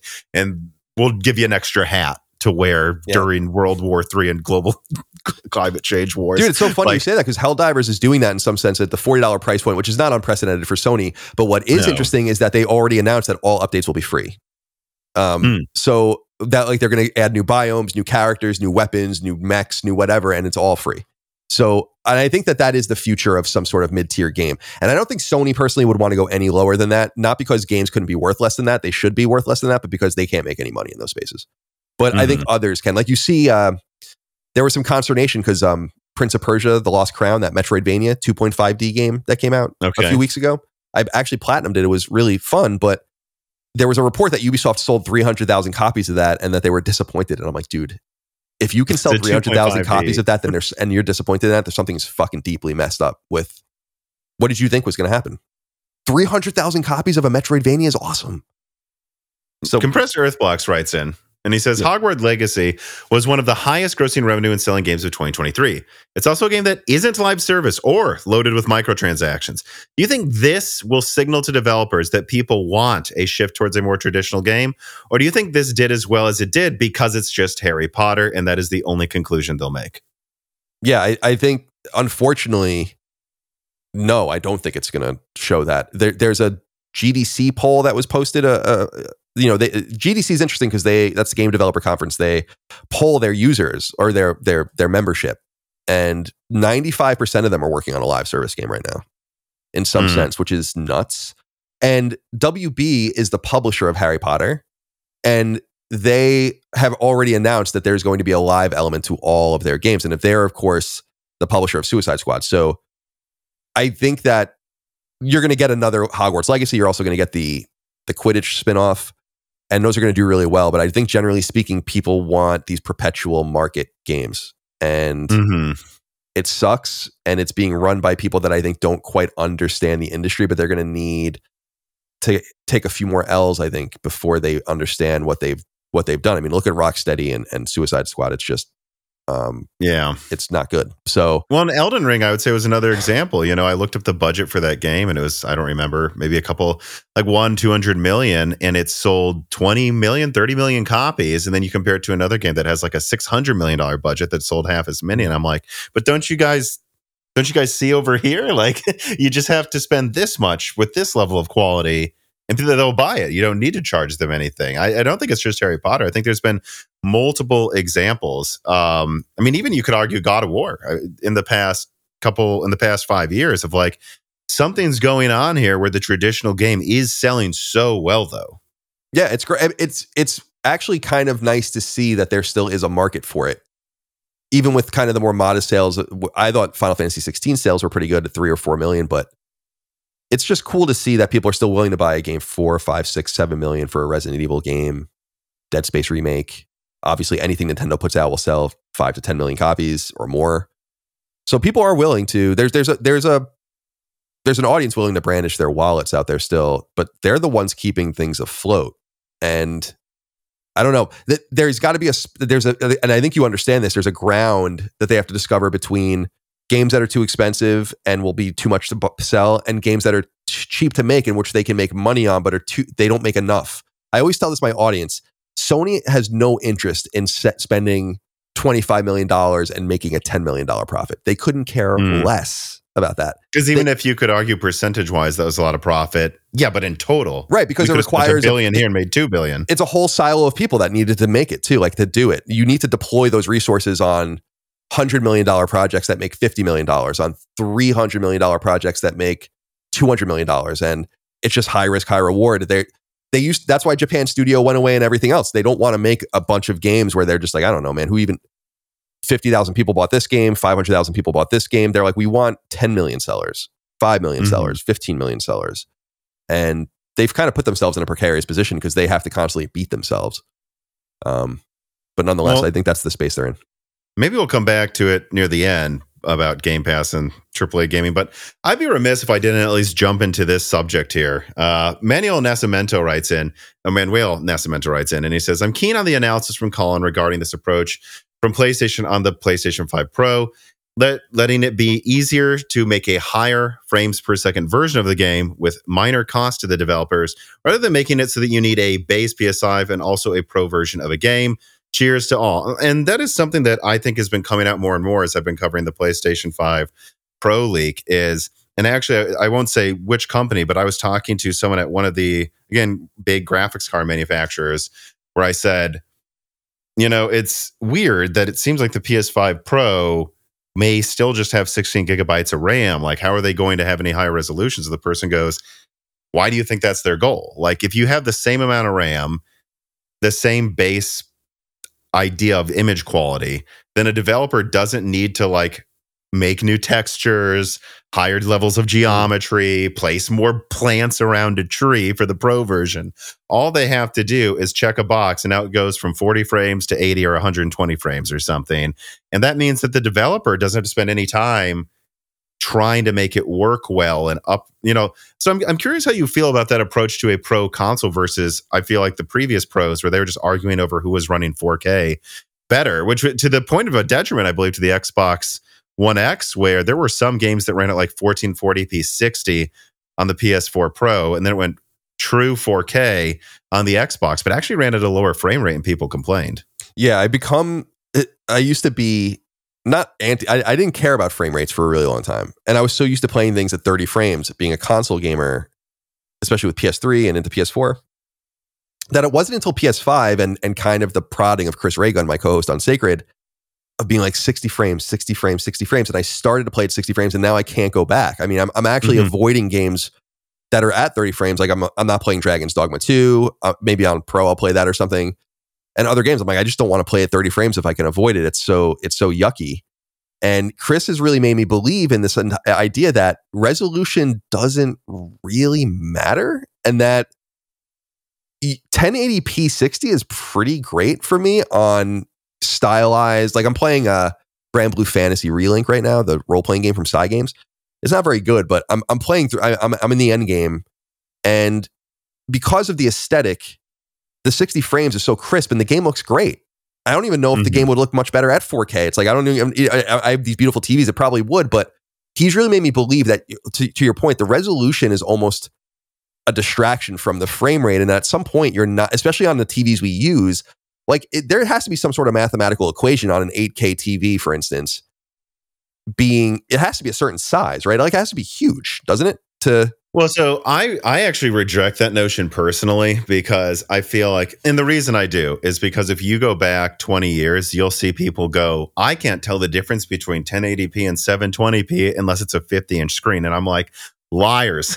Yes, you could. 720p on a 50, also 40 inches, you can't tell the difference. I mean, I think it's all relative though. Like, and I think I've recently seen some studies. I don't remember what the size was, but it was something to the effect of, I don't know, like a 32-inch 8K, more than half of people can tell the difference between that and 4K. But everyone has different eyes, just like everyone can see different depths of color, or different people see different depths of color. Different people say frame rates, and not even just lights, like not even just like color frame rates, but like you might be able to not detect red to blue as quickly as me, but maybe that person can detect on off like black and white quicker, like shadow changing better than you can tell color changing. So it's really complicated, our eyes.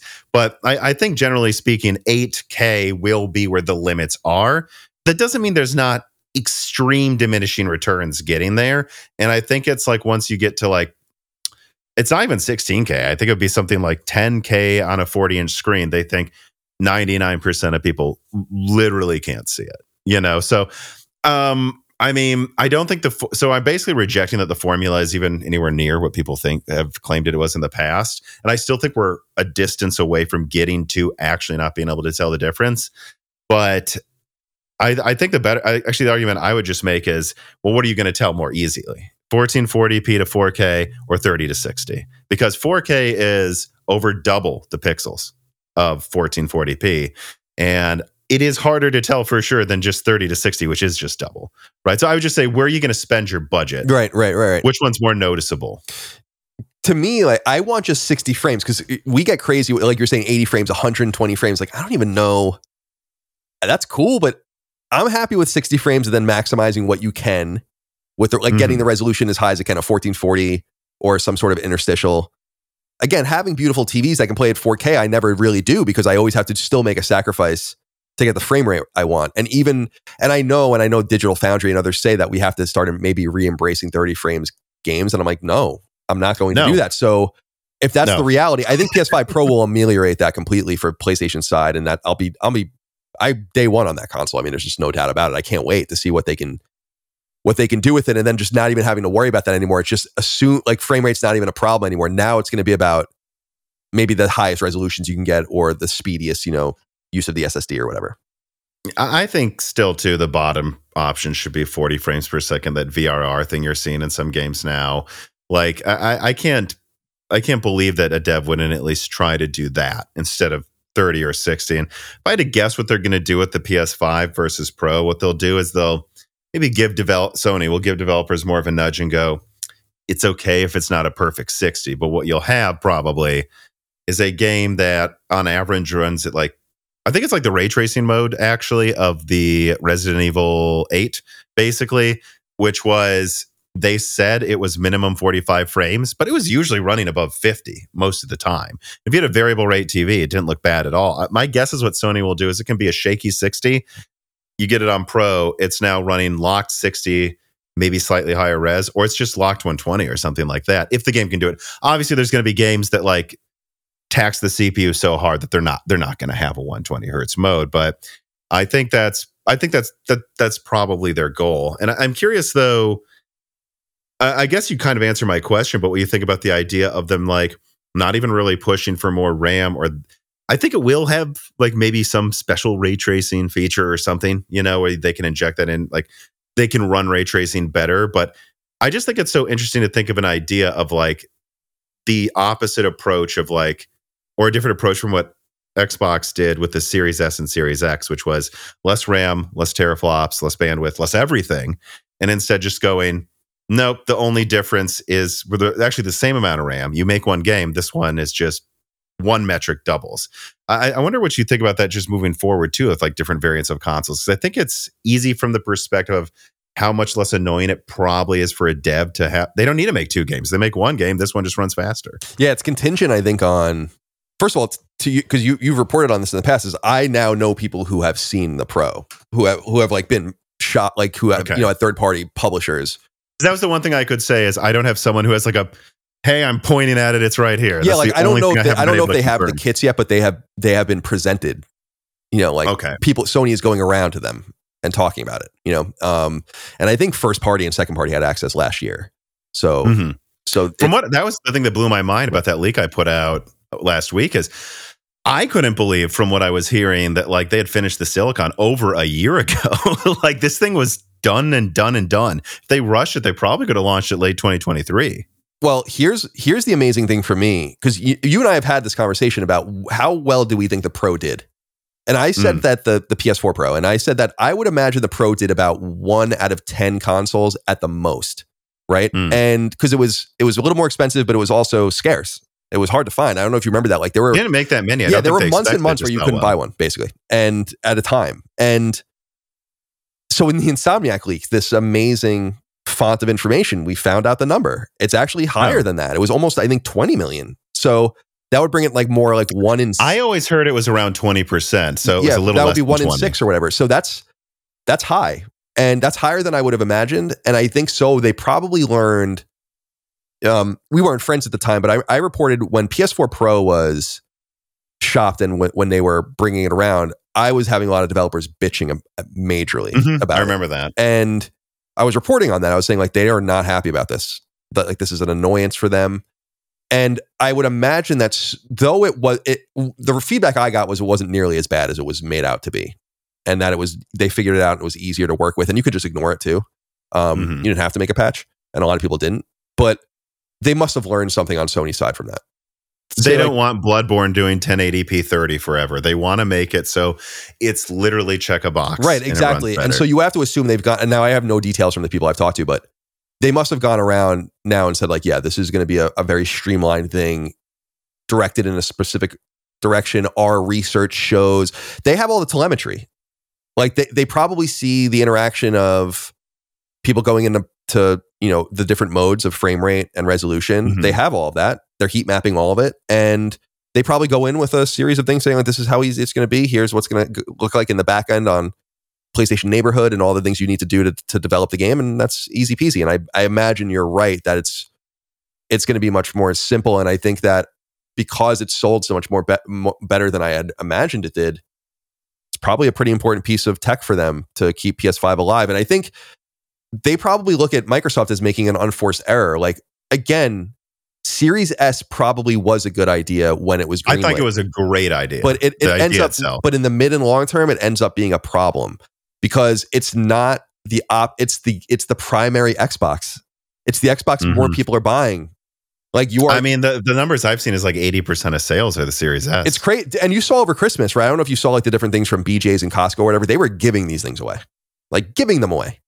And I think I saw people going on Twitter being like, this is so cheap that you can't not buy it. So I just bought it because it was like $100 or whatever, oh, wow. You got Series S was $100? Yeah, you can go find, like the big, they put them on like the pallets and you could see like the big price thing or whatever. And they're ridiculous. Often with a rebate or whatever. Sure. Ridiculously cheap. And that means that you're tethered to them. And I think Sony looks at that. They can't drop it. I had a developer on recently who said, the 10 gigabytes, that's the issue with the Series S. They're like, we cannot fit the game into this console. And it's split memory system too. So it's even more annoying to get it to work. And the developer, Brian Heemskirk, he said on the show, I almost wonder if they need to drop that at some point. And I said, they can't. Most of their sales, like people talk about the Series X, their console is the Series S. That's the lead Xbox console. They cannot drop support for it. They are tethered to a 10 gigabyte console trying to run AAA games for the next 10 years. And I think Sony made this calculation before the consoles came out. I'm sure that they messed around with this idea too of modularity, of being like, can we deliver this at multiple levels? And I'm sure they probably looked at it and said, like, why would we do that? Like, there's really just no reason to do that. Now their baseline is their normal console. And that's a major advantage. So you would want to benchmark it to that, obviously, and then move forward from there. And you can imagine, I don't know, man, like with the rumor of the handheld that you're talking about and the PS6 and whatever, you could just really imagine them nailing this hardcore high power console market completely if Microsoft obviously goes the way of a third party, to the point where maybe this is the only option, and they maybe project that it will sell even better than they assume. But I'm excited to see this thing, dude. I can't wait to see it. I want it. Hopefully the form factor of the new PS, the slim or the discless one, like the V2, is so ugly and so cheap looking. It looks like something you bought in a dollar store. That I hope that the build of the new one is nice. PS3 was kind of ugly too, to be honest. I think the PS4 Slim was uglier than the original PS4. I think the $299 PS3 was uglier than the original PS3, to be fair. I think they tend to go for cheapness, bar nothing. They just want it to be cheap looking, totally, which is very different than what Microsoft does, where I feel like their later console versions actually look nicer.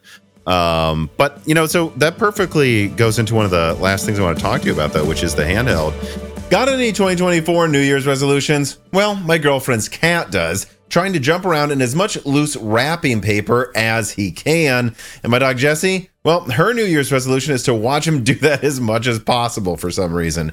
But for many of us humans, New Year's resolutions usually involve trying to learn a new skill or improve our health while staying happy. And, well, Vite Ramen can help you do that last one. This piece of content is brought to you by Vite Ramen. Vite Ramen is a healthy, tasty, and shelf-stable food crafted by an American startup that offers tons of options for eating healthy, like their classic packages that make it easy to add protein and other ingredients of your choice, or also their Ramen Go packages that offer a healthy, microwavable option for those who truly only have a 15-minute lunch break, or their new Nano Boost Vitality Powder that I honestly think tastes fantastic and is a great way to get a tasty burst of energy later in the day without cranking yourself up on that third or fourth or fifth, really, cup of coffee that you shouldn't be drinking if you want to go to bed at a reasonable time. Seriously, their Vitality Powder, it actually does taste very, very good. I've been enjoying it quite a bit. And for all of their products, whether it's kitchenware, powders, or their ramen, of course, click on the link in the description and use the offer code BROKENSILICON to save 10% on all of their fantastic products. They really are a great, rapidly growing American startup that's been very good to the Moore's Law is Dead team over the past few years. And, well, due to us actually liking their products and liking them, they've been good to us. So supporting them supports me. And even just clicking on the link in the description makes a big difference as well. But I really do like their products and recommend them. So check out Vite Ramen today. I have to say, especially following further discussions with some people after I put out that leak, that I think there's a decent chance that what the PlayStation handheld actually is, Colin, is a handheld PS6 Series S, more so than a portable PS4. Really? And maybe I have no proof. No one who says I've heard this, but when I talk to people, what makes more sense to you? Well, and that's always the weird thing with like websites reporting on my leaks is I will say all this stuff, and then I'll say I want to be clear, I'm not saying this, and sometimes still the article will just take one sentence I said. I'm used to that. That happens all the time. And like, no, this is what I think it's an option, for example, that you could have something with like PS4 specs, but like PlayStation 5 Pro architecture, so it has backwards compat to PS4. But if you like tell the developer, hey, when you make your PS5 Pro patch, there's also a checkbox for the PS handheld. It will now run PlayStation 5 Pro at a quarter of the resolution, and it can run PS4 base games, something like that. I think that's possible, but would you rather have that come out? Because there's no way it's coming out next year, or I think the year after. But would you rather that come out in 2027, basically? Or would you rather in 2028, Sony says, this is the PlayStation 6, it does this, this, this, this, this, and this is the PlayStation handheld. It is a half PS6 with full backwards compatibility to the base PS5, 4 Pro, and 4. Cannot run PS5 Pro games, but you can do optimized patches for it, and it is the same architecture as the PS6. So whatever the PS6 runs in 4K, this runs in 1080p at fourth resolution, and it has all of the new bells and whistles. Same amount of RAM, maybe? I would hope, by the way. I think that's the mistake Microsoft made with the S. They cannot make again. It has to have the same amount of RAM. Would you rather that come out in 28? Or would you rather... Because I think that, talking to some context, we think that kind of makes more sense, because why would you launch a PS4 handheld right before the PS6 comes out if you could wait a couple of years, even if it came out a year later, and just have their Series S be portable? Because the Series S was almost slow enough that they could have made it a handheld, actually, like with how much little energy it used. And I that's kind of what I think would make more sense, especially because that's how you recapture the Japanese market with handhelds. That's actually what I'm wondering. Yeah, I think that I didn't even think of that, and that does make more sense. I mean, because I had been batting around on Sacred the idea of a portable PS4 for a long time, based on this idea that, do they want to be in this market? PS4, so it's crazy. PlayStation 4 is more than 10 years old now, and new games still come to it regularly. Grand Blue Fantasy Relink is on it. Mm-hmm. That Prince of Persia game's on it. The AAA support is still coming, and monthly active users on the graph between PS5 and PS4 only became more PS5 than PS4 2 quarters ago. So there's still a bunch of people playing, especially in emerging markets, smaller markets, India, whatever. And I look at that and I'm like, it's important to know too, PS4 is the first PlayStation Forever platform. It's going to be like, and you and I have discussed this in the past, like that's the baseline for which all PlayStation consoles will now exist. Like you'll always be able to play your PS4 games moving forward. I fully believe that. I don't think they're ever going to cut that off. Sony has just signed the contracts basically with everything that's ever going to come out with AMD already. Like they're sure, right? Basically. So to me, I look at it and I say, if that's your baseline, then maybe you always want to have some sort of, again, boutique-ish access to that baseline in some sort of handheld form, which is why I thought maybe you would have like a PS4 Pro in a handheld, and you could still get a lot of value out of it. Very similar to maybe a Steam Deck in some sense. Mm-hmm. And you really have it be a back catalog and kind of interesting device, as opposed to something where you're like playing the newest and greatest thing on it. I know a lot of people like to play some things on Steam Deck like that, but that's not really where you're going to play a lot of your biggest games. You're going to play them on your console. And so it's like some sort of device that you would be married to on the side. And I wonder if Sony looked at the success of Portal, which I think surprised them based on how few they manufactured, and were like, well, there's some sort of intrinsic value in maybe playing in this space. And I also think, we were talking about timing earlier, is that Vita was just badly timed. Yeah. And I think that I agree. I think if Vita was more of a PS4 interacting device than a PS3 first interacting device that then worked on PS4, then it might have gone differently for it. But I think they looked at Switch and why would they ever not contend that space? Like Nintendo is just dominating it. And I talked to my brother about this offline the other day. He's like, maybe just Sony though looks into this and then they decide this just isn't worth it. Like, because they never really had a handheld do that great. And I said, well, maybe they won't launch the handheld. We don't know.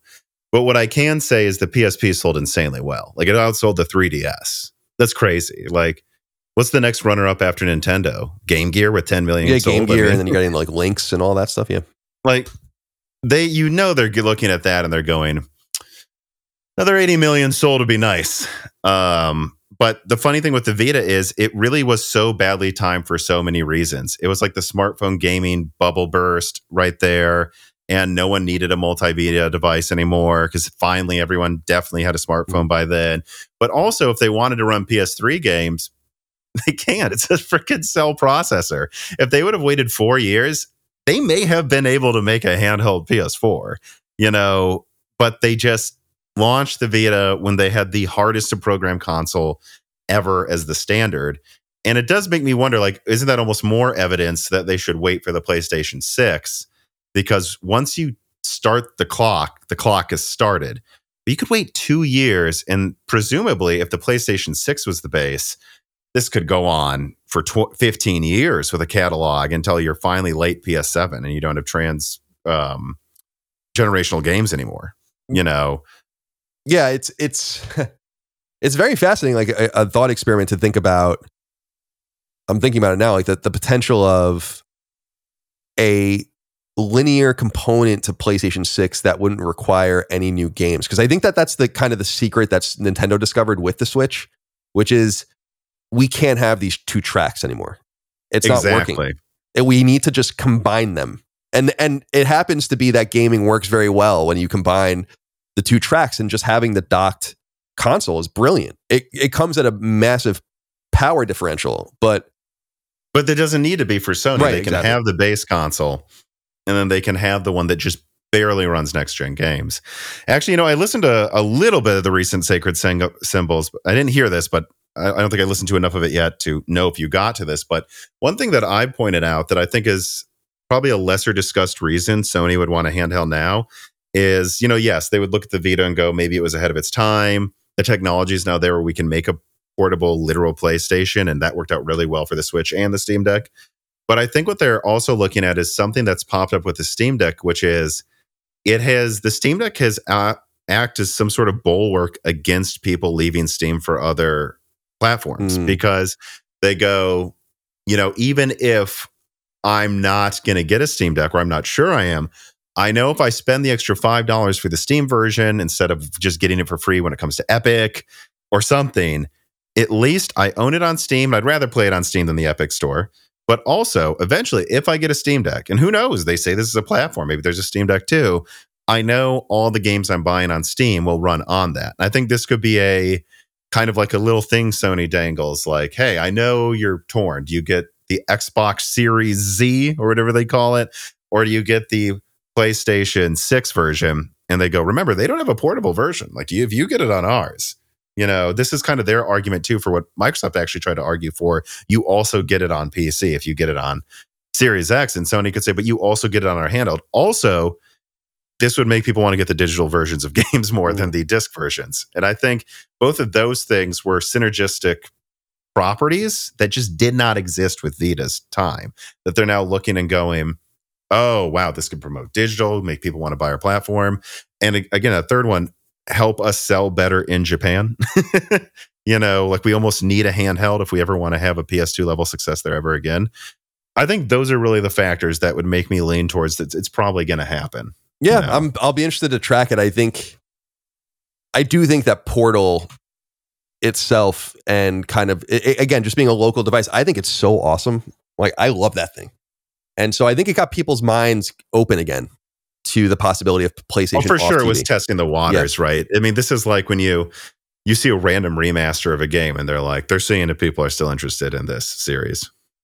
So I don't know. We'll find out. I was thrilled, and thank you, by the way, for sharing your reporting with me in a more distilled fashion. Because when I had discovered, I woke up and Sacred Symbols was written the night before, so I was like, I don't have time for this, and I emailed you, and you emailed me back during the show, and I was thrilled because we were able to include it without having to do an interstitial. So I even removed my double spaces for you. Thank you, appreciate that. Way. Oh my goodness.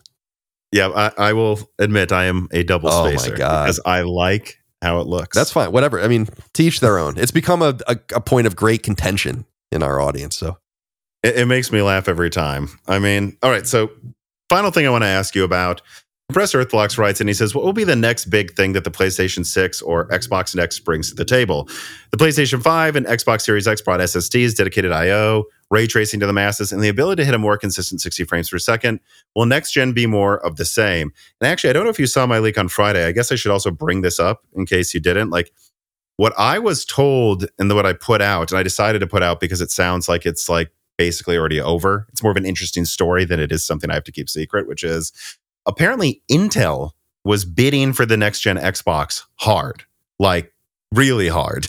Like they wanted the next Xbox to have an Intel APU, not AMD. And over time, the story emerged, the more people I talked to. The story really more so was Microsoft is just shopping around. Like people said they had heard they probably went to NVIDIA as well and all these other people. And Microsoft was really dragging their feet in re-signing the contract for AMD. But Sony's been working on the PlayStation 6 for, I think, over a year now, and they're just starting design work on the next Xbox now. So I think maybe I should just bring that up. And like, I think it's interesting in how desperate Intel was to get into a console. Yeah. Can't imagine the deal they'd have to offer them for them to consider that. But also the fact that Microsoft didn't sign a contract until, and I can't even say I'm 100% sure until like right around now, tells you, I really think they considered not making a next gen already. But anyways, the question, like, I wonder what you're expecting out of next generation. I don't know. I mean, you would know better than me as far as the innards are concerned. I would assume it's hard for me to think about what else so the SSD, for instance, was a big revolution with the PS5. Obviously, the DualSense controller is really sophisticated tech, and I really like the controller a lot. But you would imagine it's what we were saying earlier, which is just going to be fidelity and frame rates. I mean, what else can we really have? I don't even really know I don't even really know how to answer that question, because we have the load times we always wanted, the access we always wanted, the internet connectivity we always wanted, the cross-platform play we always want. I mean, I don't really know. It's a very Steve Jobs-ish thing where it's like, are you going to show me what I don't know, like that I need? I think they are, actually. And I've just stumbled into it. See, if you were going to ask me 2 years ago, I would have said, when I've heard from some of my people who work at people like Micron and Hynix, these memory RAM companies, they would have said, oh, what they'll have is like another level of like cache. Like the PlayStation 5 is halfway there, but like there's a new interface called CXL. There's this new thing emerging where like there's like RAM SSDs, like some level of cache where like, I know we say the PS5's SSD is basically RAM. What if it was? What if it was literally RAM? Like that type of instant loading would have repercussions way beyond literally loading. I mean, you could just like drop things and pull them in and out the way Mark Cerny talked about it in a much more real sense. However, and that might happen. That might be part of it. I don't know. But what I've heard recently is AI. And I feel so dumb for not realizing what it could be used for, which is, imagine playing the next Elder Scrolls game, and instead of having 4 options to respond to somebody, you could just talk or type and it understood you. Like it would be like, do you want to go attack here? Do you want to attack there? Romance start and something else. It was just, you type whatever you want and it actually does understand what you said. Like, I think we should raid this camp. And the AI just responds, all right, let's do it. And they actually know what you mean. And then people remember that you raided the camp. And it's not because they pre-programmed 100 different things. You know, you could even, like you could truly have AI understand what you're typing to them. And I think that sort of thing is, I mean, imagine a Fallout game where you can like literally talk to them. And no, they're not as smart as a person, but like it at least removes that. I think it will look so last gen when I think people who are like 8 years or 5 years old right now become 15 and they're playing games and they're like looking at the original Mass Effect and they're like, why do you have 4 options to choose from?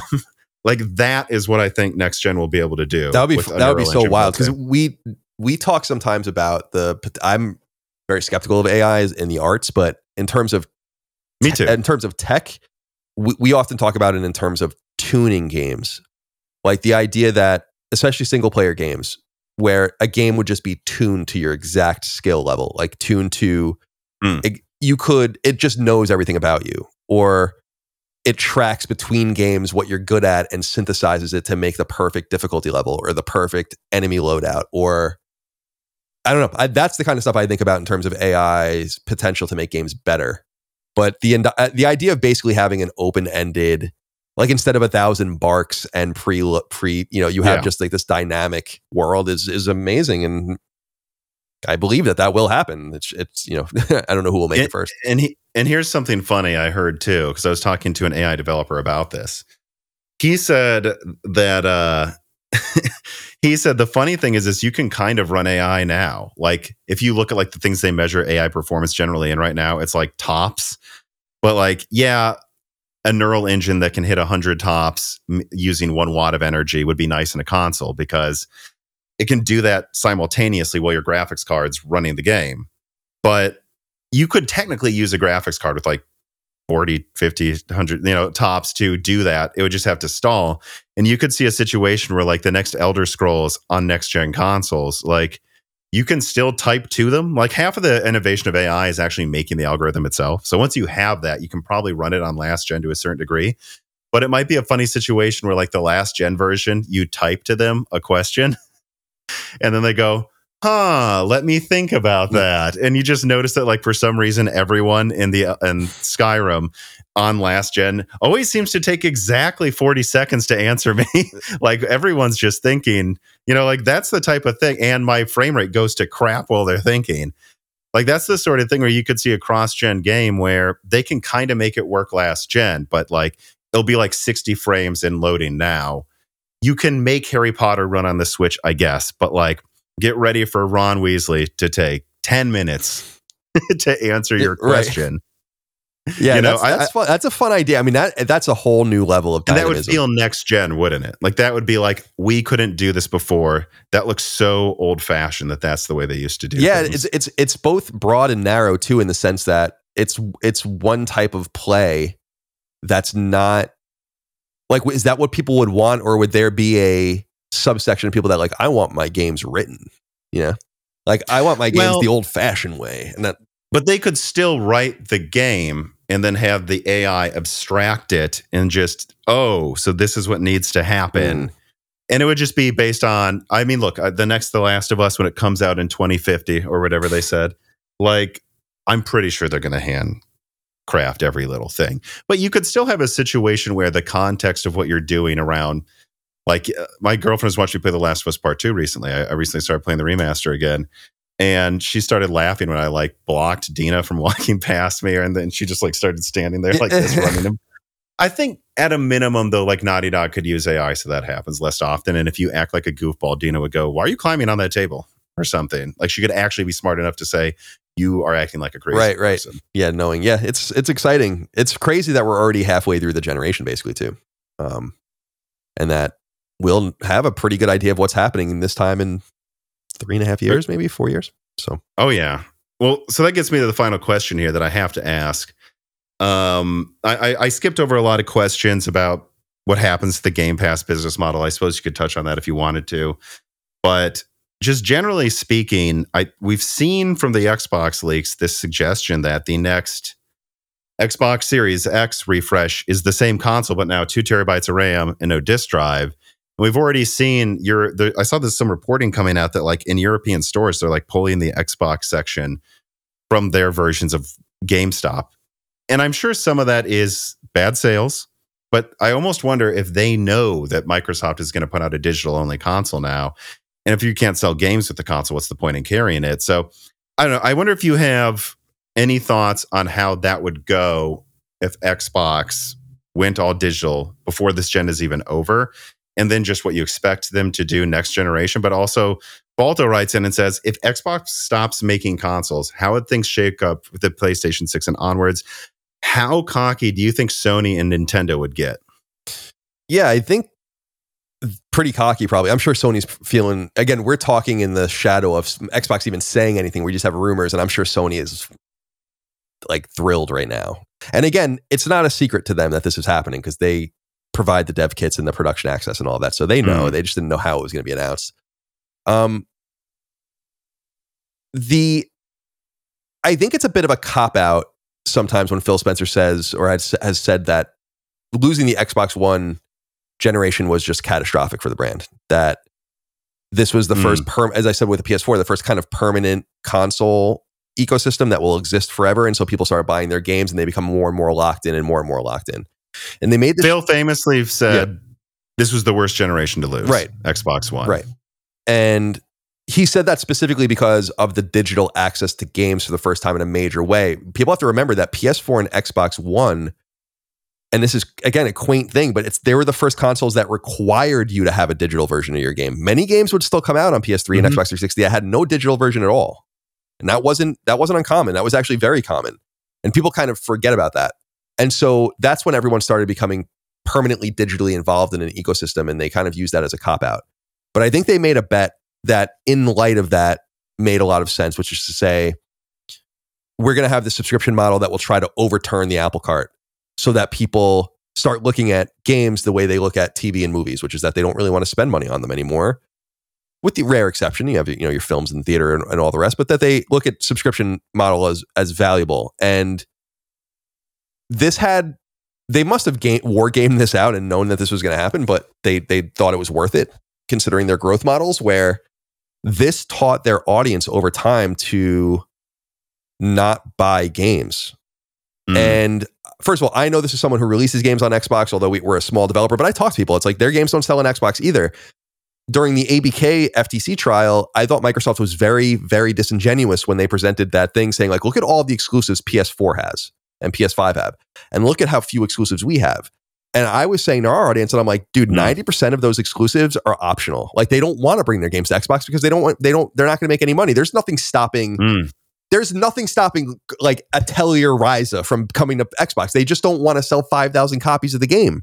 So that's an interesting point you're making, by the way, because I've seen it on at least VG charts, and I don't know how accurate their data still is, but like you'll see a game come out and their estimates are like the Xbox version. Just random third-party games are selling like a fourth, a fifth, a sixth, as well as the PlayStation version. It's definitely happening. I just know that from talking to people. And then, so that had this erosive effect with digital games, but it had this erosive effect with physical games too.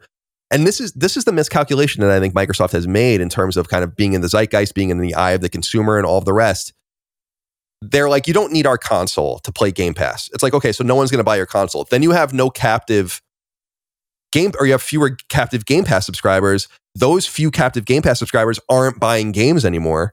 You have this teeter-tottering domino effect that ultimately gets them to the point where it's like, why do we even have this disk drive anymore? We don't. I'll give you another example. All of our games are on Xbox, and I personally fund through East Asia Soft. I co-publish our physical copies of their games. So I pay for the manufacturer, small upfront fee per item made in China, ships it to me. We make the special editions ourselves and sell them off.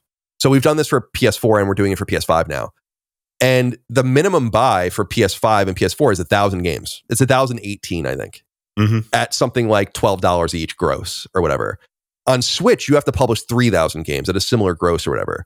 There is no option to publish Xbox games. Like we don't even have the option because there's no limited boutique licensing of Xbox games. So when people ask, like, oh, are you going to put Herboxia on Xbox? It's like, we can't do that. Like there's literally no option. There's not even a way for us to buy into that. And then you read like limited run games and all of the rest where they're basically giving away Xbox games at this point because they can't sell them. Like the ones that they do print. So there's this huge cascading. I saw that. There's this huge. I saw that in the news. It was crazy. It's a cascading effect, like a circular firing squad. And it was. I don't think it was an unwise bet, but it ended up being the bad bet because again, they don't have the creative talent to manage what would be necessary to make Game Pass work. And so now they have to make concessions. And I think the concession is, we really have to maybe even double down on this model, like at least double down on digital only and just eschew the entire physical space, which is a small thing. I mean, physical games are not huge anymore, but there's a place for them. And so I just think they've kind of made their own bed and they have no options now, really. They're out of options. They spent all this money on these publishers. They've made their family so much bigger. Their headcount is enormous. Their production costs are enormous. And then they have this flat subscription model. And as we said earlier in the conversation, they have to peak over that arc to start making money. They're so far behind it. And this is all going to become very ironic with physical media when Hi-Fi Rush and Sea of Thieves and all these games come to PlayStation, as they're rumored to do. They're probably going to be physical versions of the games. And you know what? There were no physical versions of those games on Xbox at all. And they're first party games. So that's what I really want to see, if Microsoft lets Nintendo and Sony publish those games, like, physically. Or if they just say, please don't. Or like, you can't do this, because that'd be their MLB The Show moment. Yeah, exactly. And that's what I said earlier is like, I feel bad for Microsoft in some sense. They're nice people there and all the rest, and they're trying their hardest, but they weren't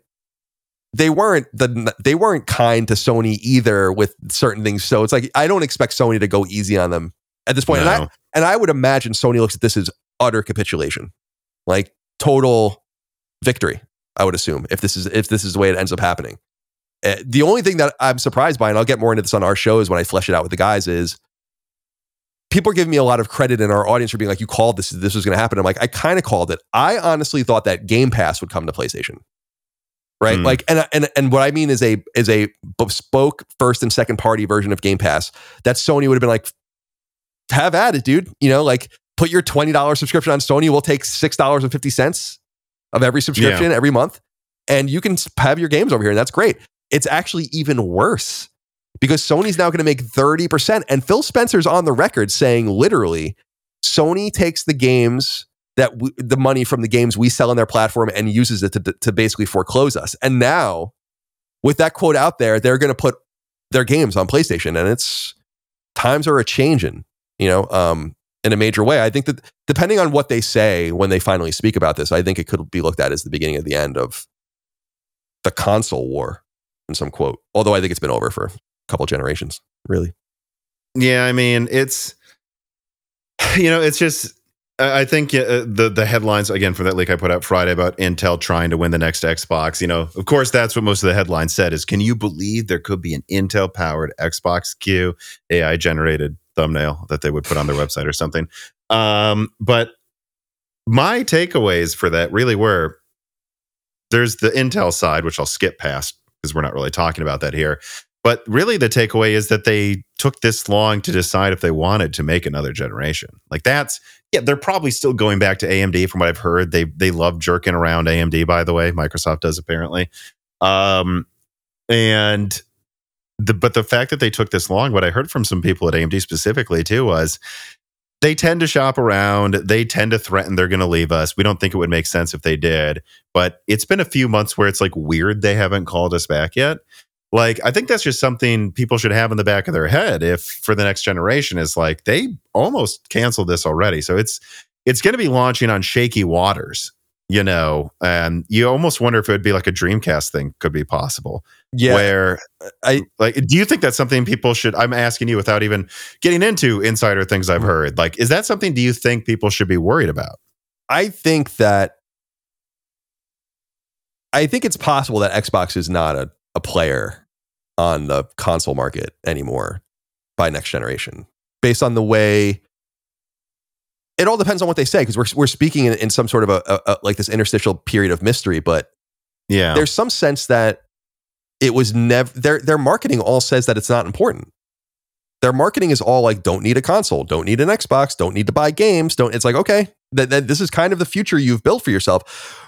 And people lose sight of this, Tom, and I know you understand this perfectly well, is when Sony outsells you 3-1 in a month, that's bad.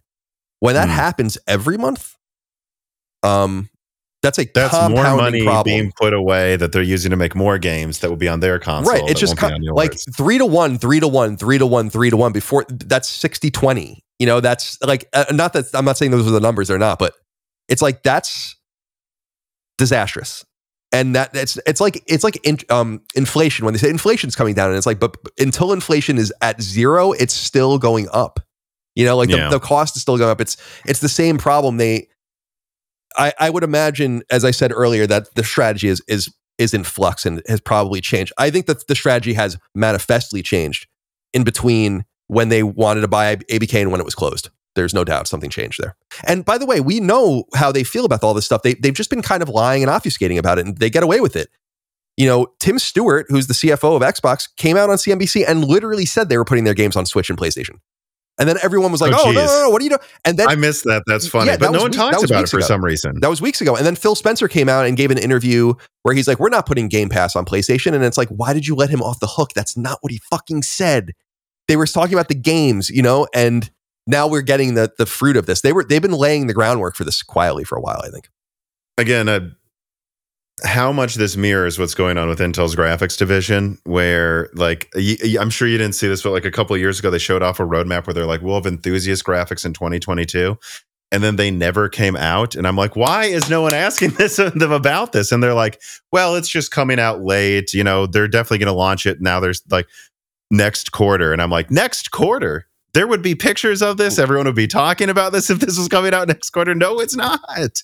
And I don't know. There's just some parts of the press that just let these companies lie. Yeah, they just let them lie. They don't care. It was so. I've spoken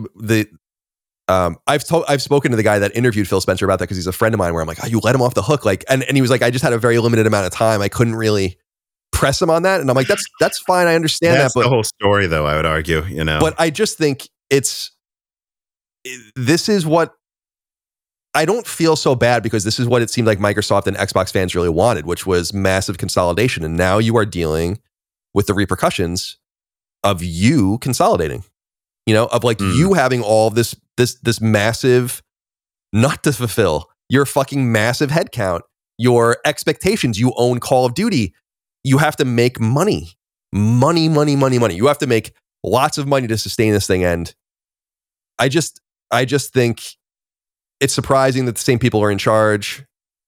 And we'll see how it all goes. And I guess they're going to speak next week. So we'll find out. But if you were in charge, what would you do? What would you say the next Xbox should be? Because my argument, just to like give you some context, would be, I think the mistake they made with the Series S and X is thinking they have to beat Sony in specs on one end and also have the cheapest console. Just make a good device. Stop being obsessed with your competition. Like, I think if they would have had a 16 gigabyte console that was a little weaker than the PS5, but then they didn't have to make two versions, they could have sold it for like $350 or $400.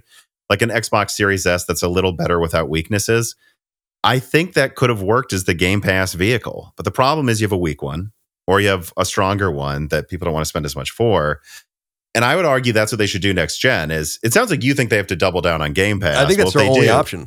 I think that's the only option, in my opinion. So if we know the PlayStation 6 is probably coming out 2027, 2028, I mean, then I would argue Microsoft should try to beat Sony to market with something $100 cheaper than what Sony will charge, with something that can do all of the same things. Like, and then this is the cheap next gen Game Pass thing, and they just have to go hard for it. Because I don't really see any other gambit. I don't know what else they can try to do. I mean, they can't walk back Game Pass, right? I mean, no, you can't. That's what I've been saying to people is that, maybe they can, but I think that if they did, then that would be the end of I think the brand as we understand it, because they have. Think about this, dude. Like, your most hardcore audience isn't buying their games. If you cut them off from Game Pass, they don't own anything they've been playing, or they own very little of what they've been playing. Like, you can't. Because when people say, like, what if they rolled back day one on Game Pass? And I'm like, can't. Oh. That's like, you can't do it. Like, and that's why the number one thing they kind of need to do to save the profitability. And that's when Blade was announced or whatever, and everyone was getting mad at me, and they didn't say like what console is coming to. I'm like, that game is coming to PlayStation, and people were like, you're such a fanboy. And I'm like, now it's more obvious than ever. You know, that the reason they didn't say the platforms was because it's coming to PlayStation. But my opinion is that Microsoft's probably best path of salvation is to be more passive. And what I mean by that is maybe become an agnostic third-party publisher of your games. Have this console and this way. So think about like Amazon Prime or something where it's just this passive platform that you can go on, you can peruse it, you can buy whatever you want, you can subscribe, you have all these different conduits, but it's not really pushing very much on you. And this is a way to kind of have Microsoft Gaming and people on Game Pass and just say, like, come here and get the great value from our product. In fact, the gambit might simply be, and this might not be a bad idea, is to raise the specter of Game Pass being more valuable to more people. We actually have to start selling our games on other platforms in order to draw the contrast, right? Over and over and over again. And I made this argument years ago. Everyone's played the new Halo. Everyone's played the new Fable.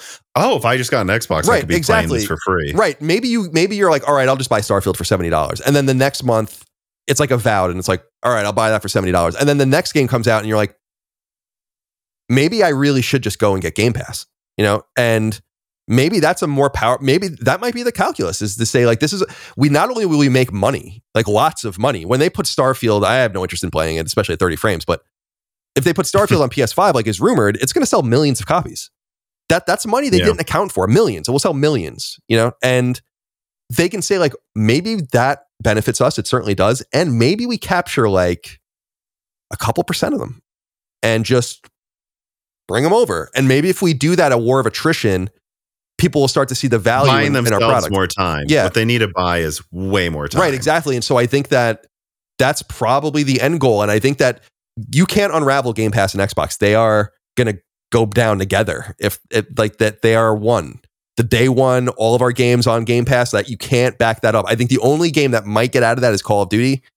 And I think that that's because it's just so expensive to make that Game Pass didn't move the needle when Starfield came to it. I thought that was the most damning thing. Yeah. I'm like, well, this doesn't make people sign up. This was the test. And people say, like, how do you know that? I'm like, because they didn't announce numbers. Like, again, Microsoft wouldn't shut the fuck up during the Xbox 360 era. They were shouting numbers from the rooftop every 2 seconds about everything. When you don't have things you want to say, you stop talking about it. And so I think that maybe certainly selling games on PlayStation and Nintendo's going to make them a ton of money. And it might just be that Xbox turns into a label, and that has kind of this hardware that you can mess around with if you want, but you don't really need it. And that's the verbiage that they've been doing, and they train their audience to be like this. So they have, the problem for them is that if they reverse course, they have no one to fall back on.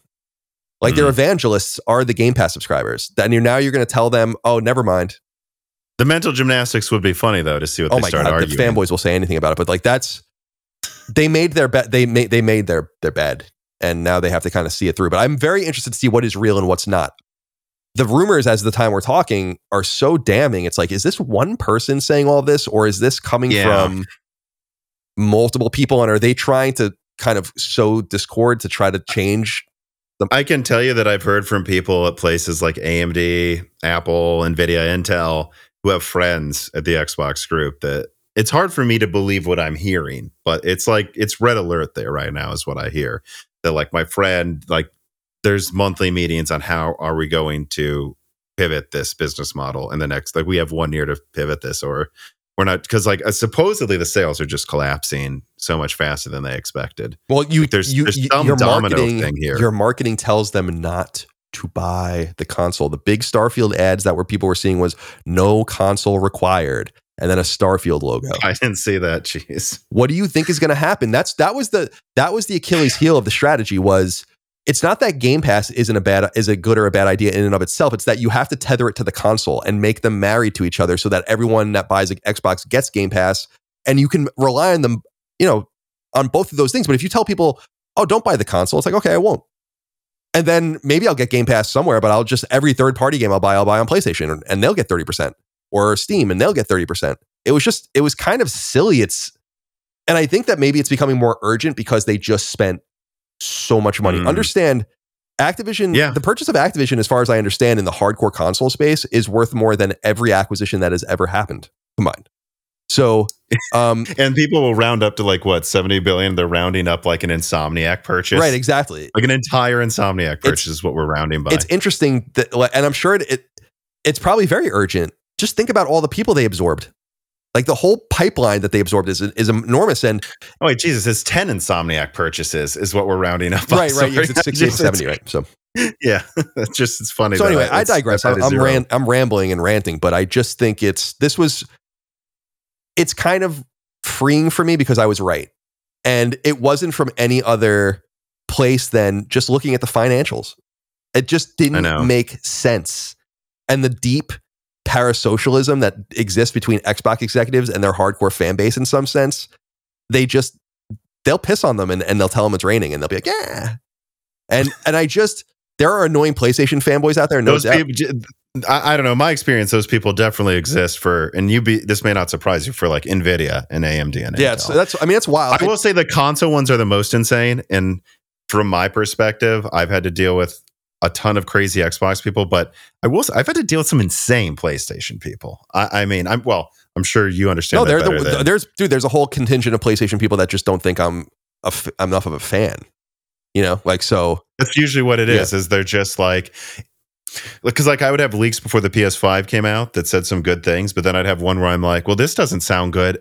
Oh my God. The second you say one bad thing, the PlayStation, and the most insane PlayStation fanboys, it's like you strayed from the religion, the scripture. Like you can only say good. And the Xbox, I know I can see it. Like the Xbox fans are going through it right now. And in a way, it's easy to trivialize them, but I understand, like, they invested in platforms and digital ecosystems that might. I say to my audience all the time, they're like, "What? Aren't you worried about your digital games going away?" And I'm like, "Dude, if PlayStation goes away, Sony will go away." Like it's almost impossible to imagine that. Yeah. But now they're looking at a vision where it's like your ship might actually maybe go away. I mean, it's definitely on some sort of clock that doesn't exist on the other side, and I understand why people are upset about that. I'd be upset too. Yeah. The one thing I would say, the one ace I think, or maybe Jack, that Microsoft could play that I think it's incredible they haven't played this yet. I heard rumors they might, but it never happened. Maybe it was just people speculating behind the scenes. Like that they don't run Windows. Like if they could launch a year before the PlayStation 6 with a $400 box that feels next gen, that runs Game Pass, and runs Windows. Like there's a switch you flip and it just boots up with AMD drivers and runs Windows 12 natively. And you can just download Steam and use it that is how you like take part of back to school sales. It's like, it still has the Xbox mode that has the Xbox discs that does all of that. But it took us almost nothing actually to make it so it could run native Windows with its own AMD driver download. Doing that, at least you could say we are, like you said, the more passive option. We're cheaper. We can play all the same games. We have Game Pass, and you can plug in a keyboard and mouse and play your entire Steam catalog here. Like that sort of thing. I mean, it's Windows. I don't understand why they would be forcing the Xbox to run Windows, which they are for their OS, which is less efficient than a natively to the metal operating system, unless they were going to do that. And I think that's the one thing they could play next gen that would be interesting. And this would put them in line with how I'm not a student of modern Microsoft at all, but I am a student of Albuquerque Microsoft and early, the early Windows and Mac Microsoft and read a lot of books from that era. And this seems to bring them in line with the whole vision to begin with, which is that was the point. Complete platform agnosticism. Like, and Satya says that as a 30-year veteran or whatever of Microsoft, like that's their whole vision. Like they were booted off of Macintosh for stealing that stuff and putting it into Windows and putting it on PC or whatever. They want to be ubiquitous. Every time they get into hardware, whether it's like Zune or the Windows Phone or whatever, it's strange because it's like, this isn't really your strength. You're a services company.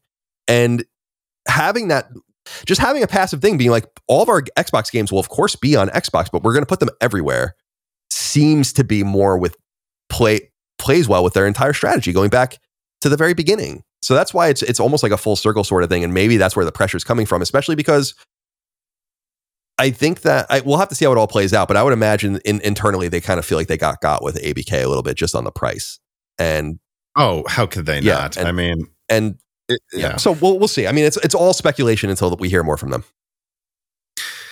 All right. Well, we have been I've already taken up over 2 hours of your time, and we at least managed to touch on every subject here. Yeah, no worries, man.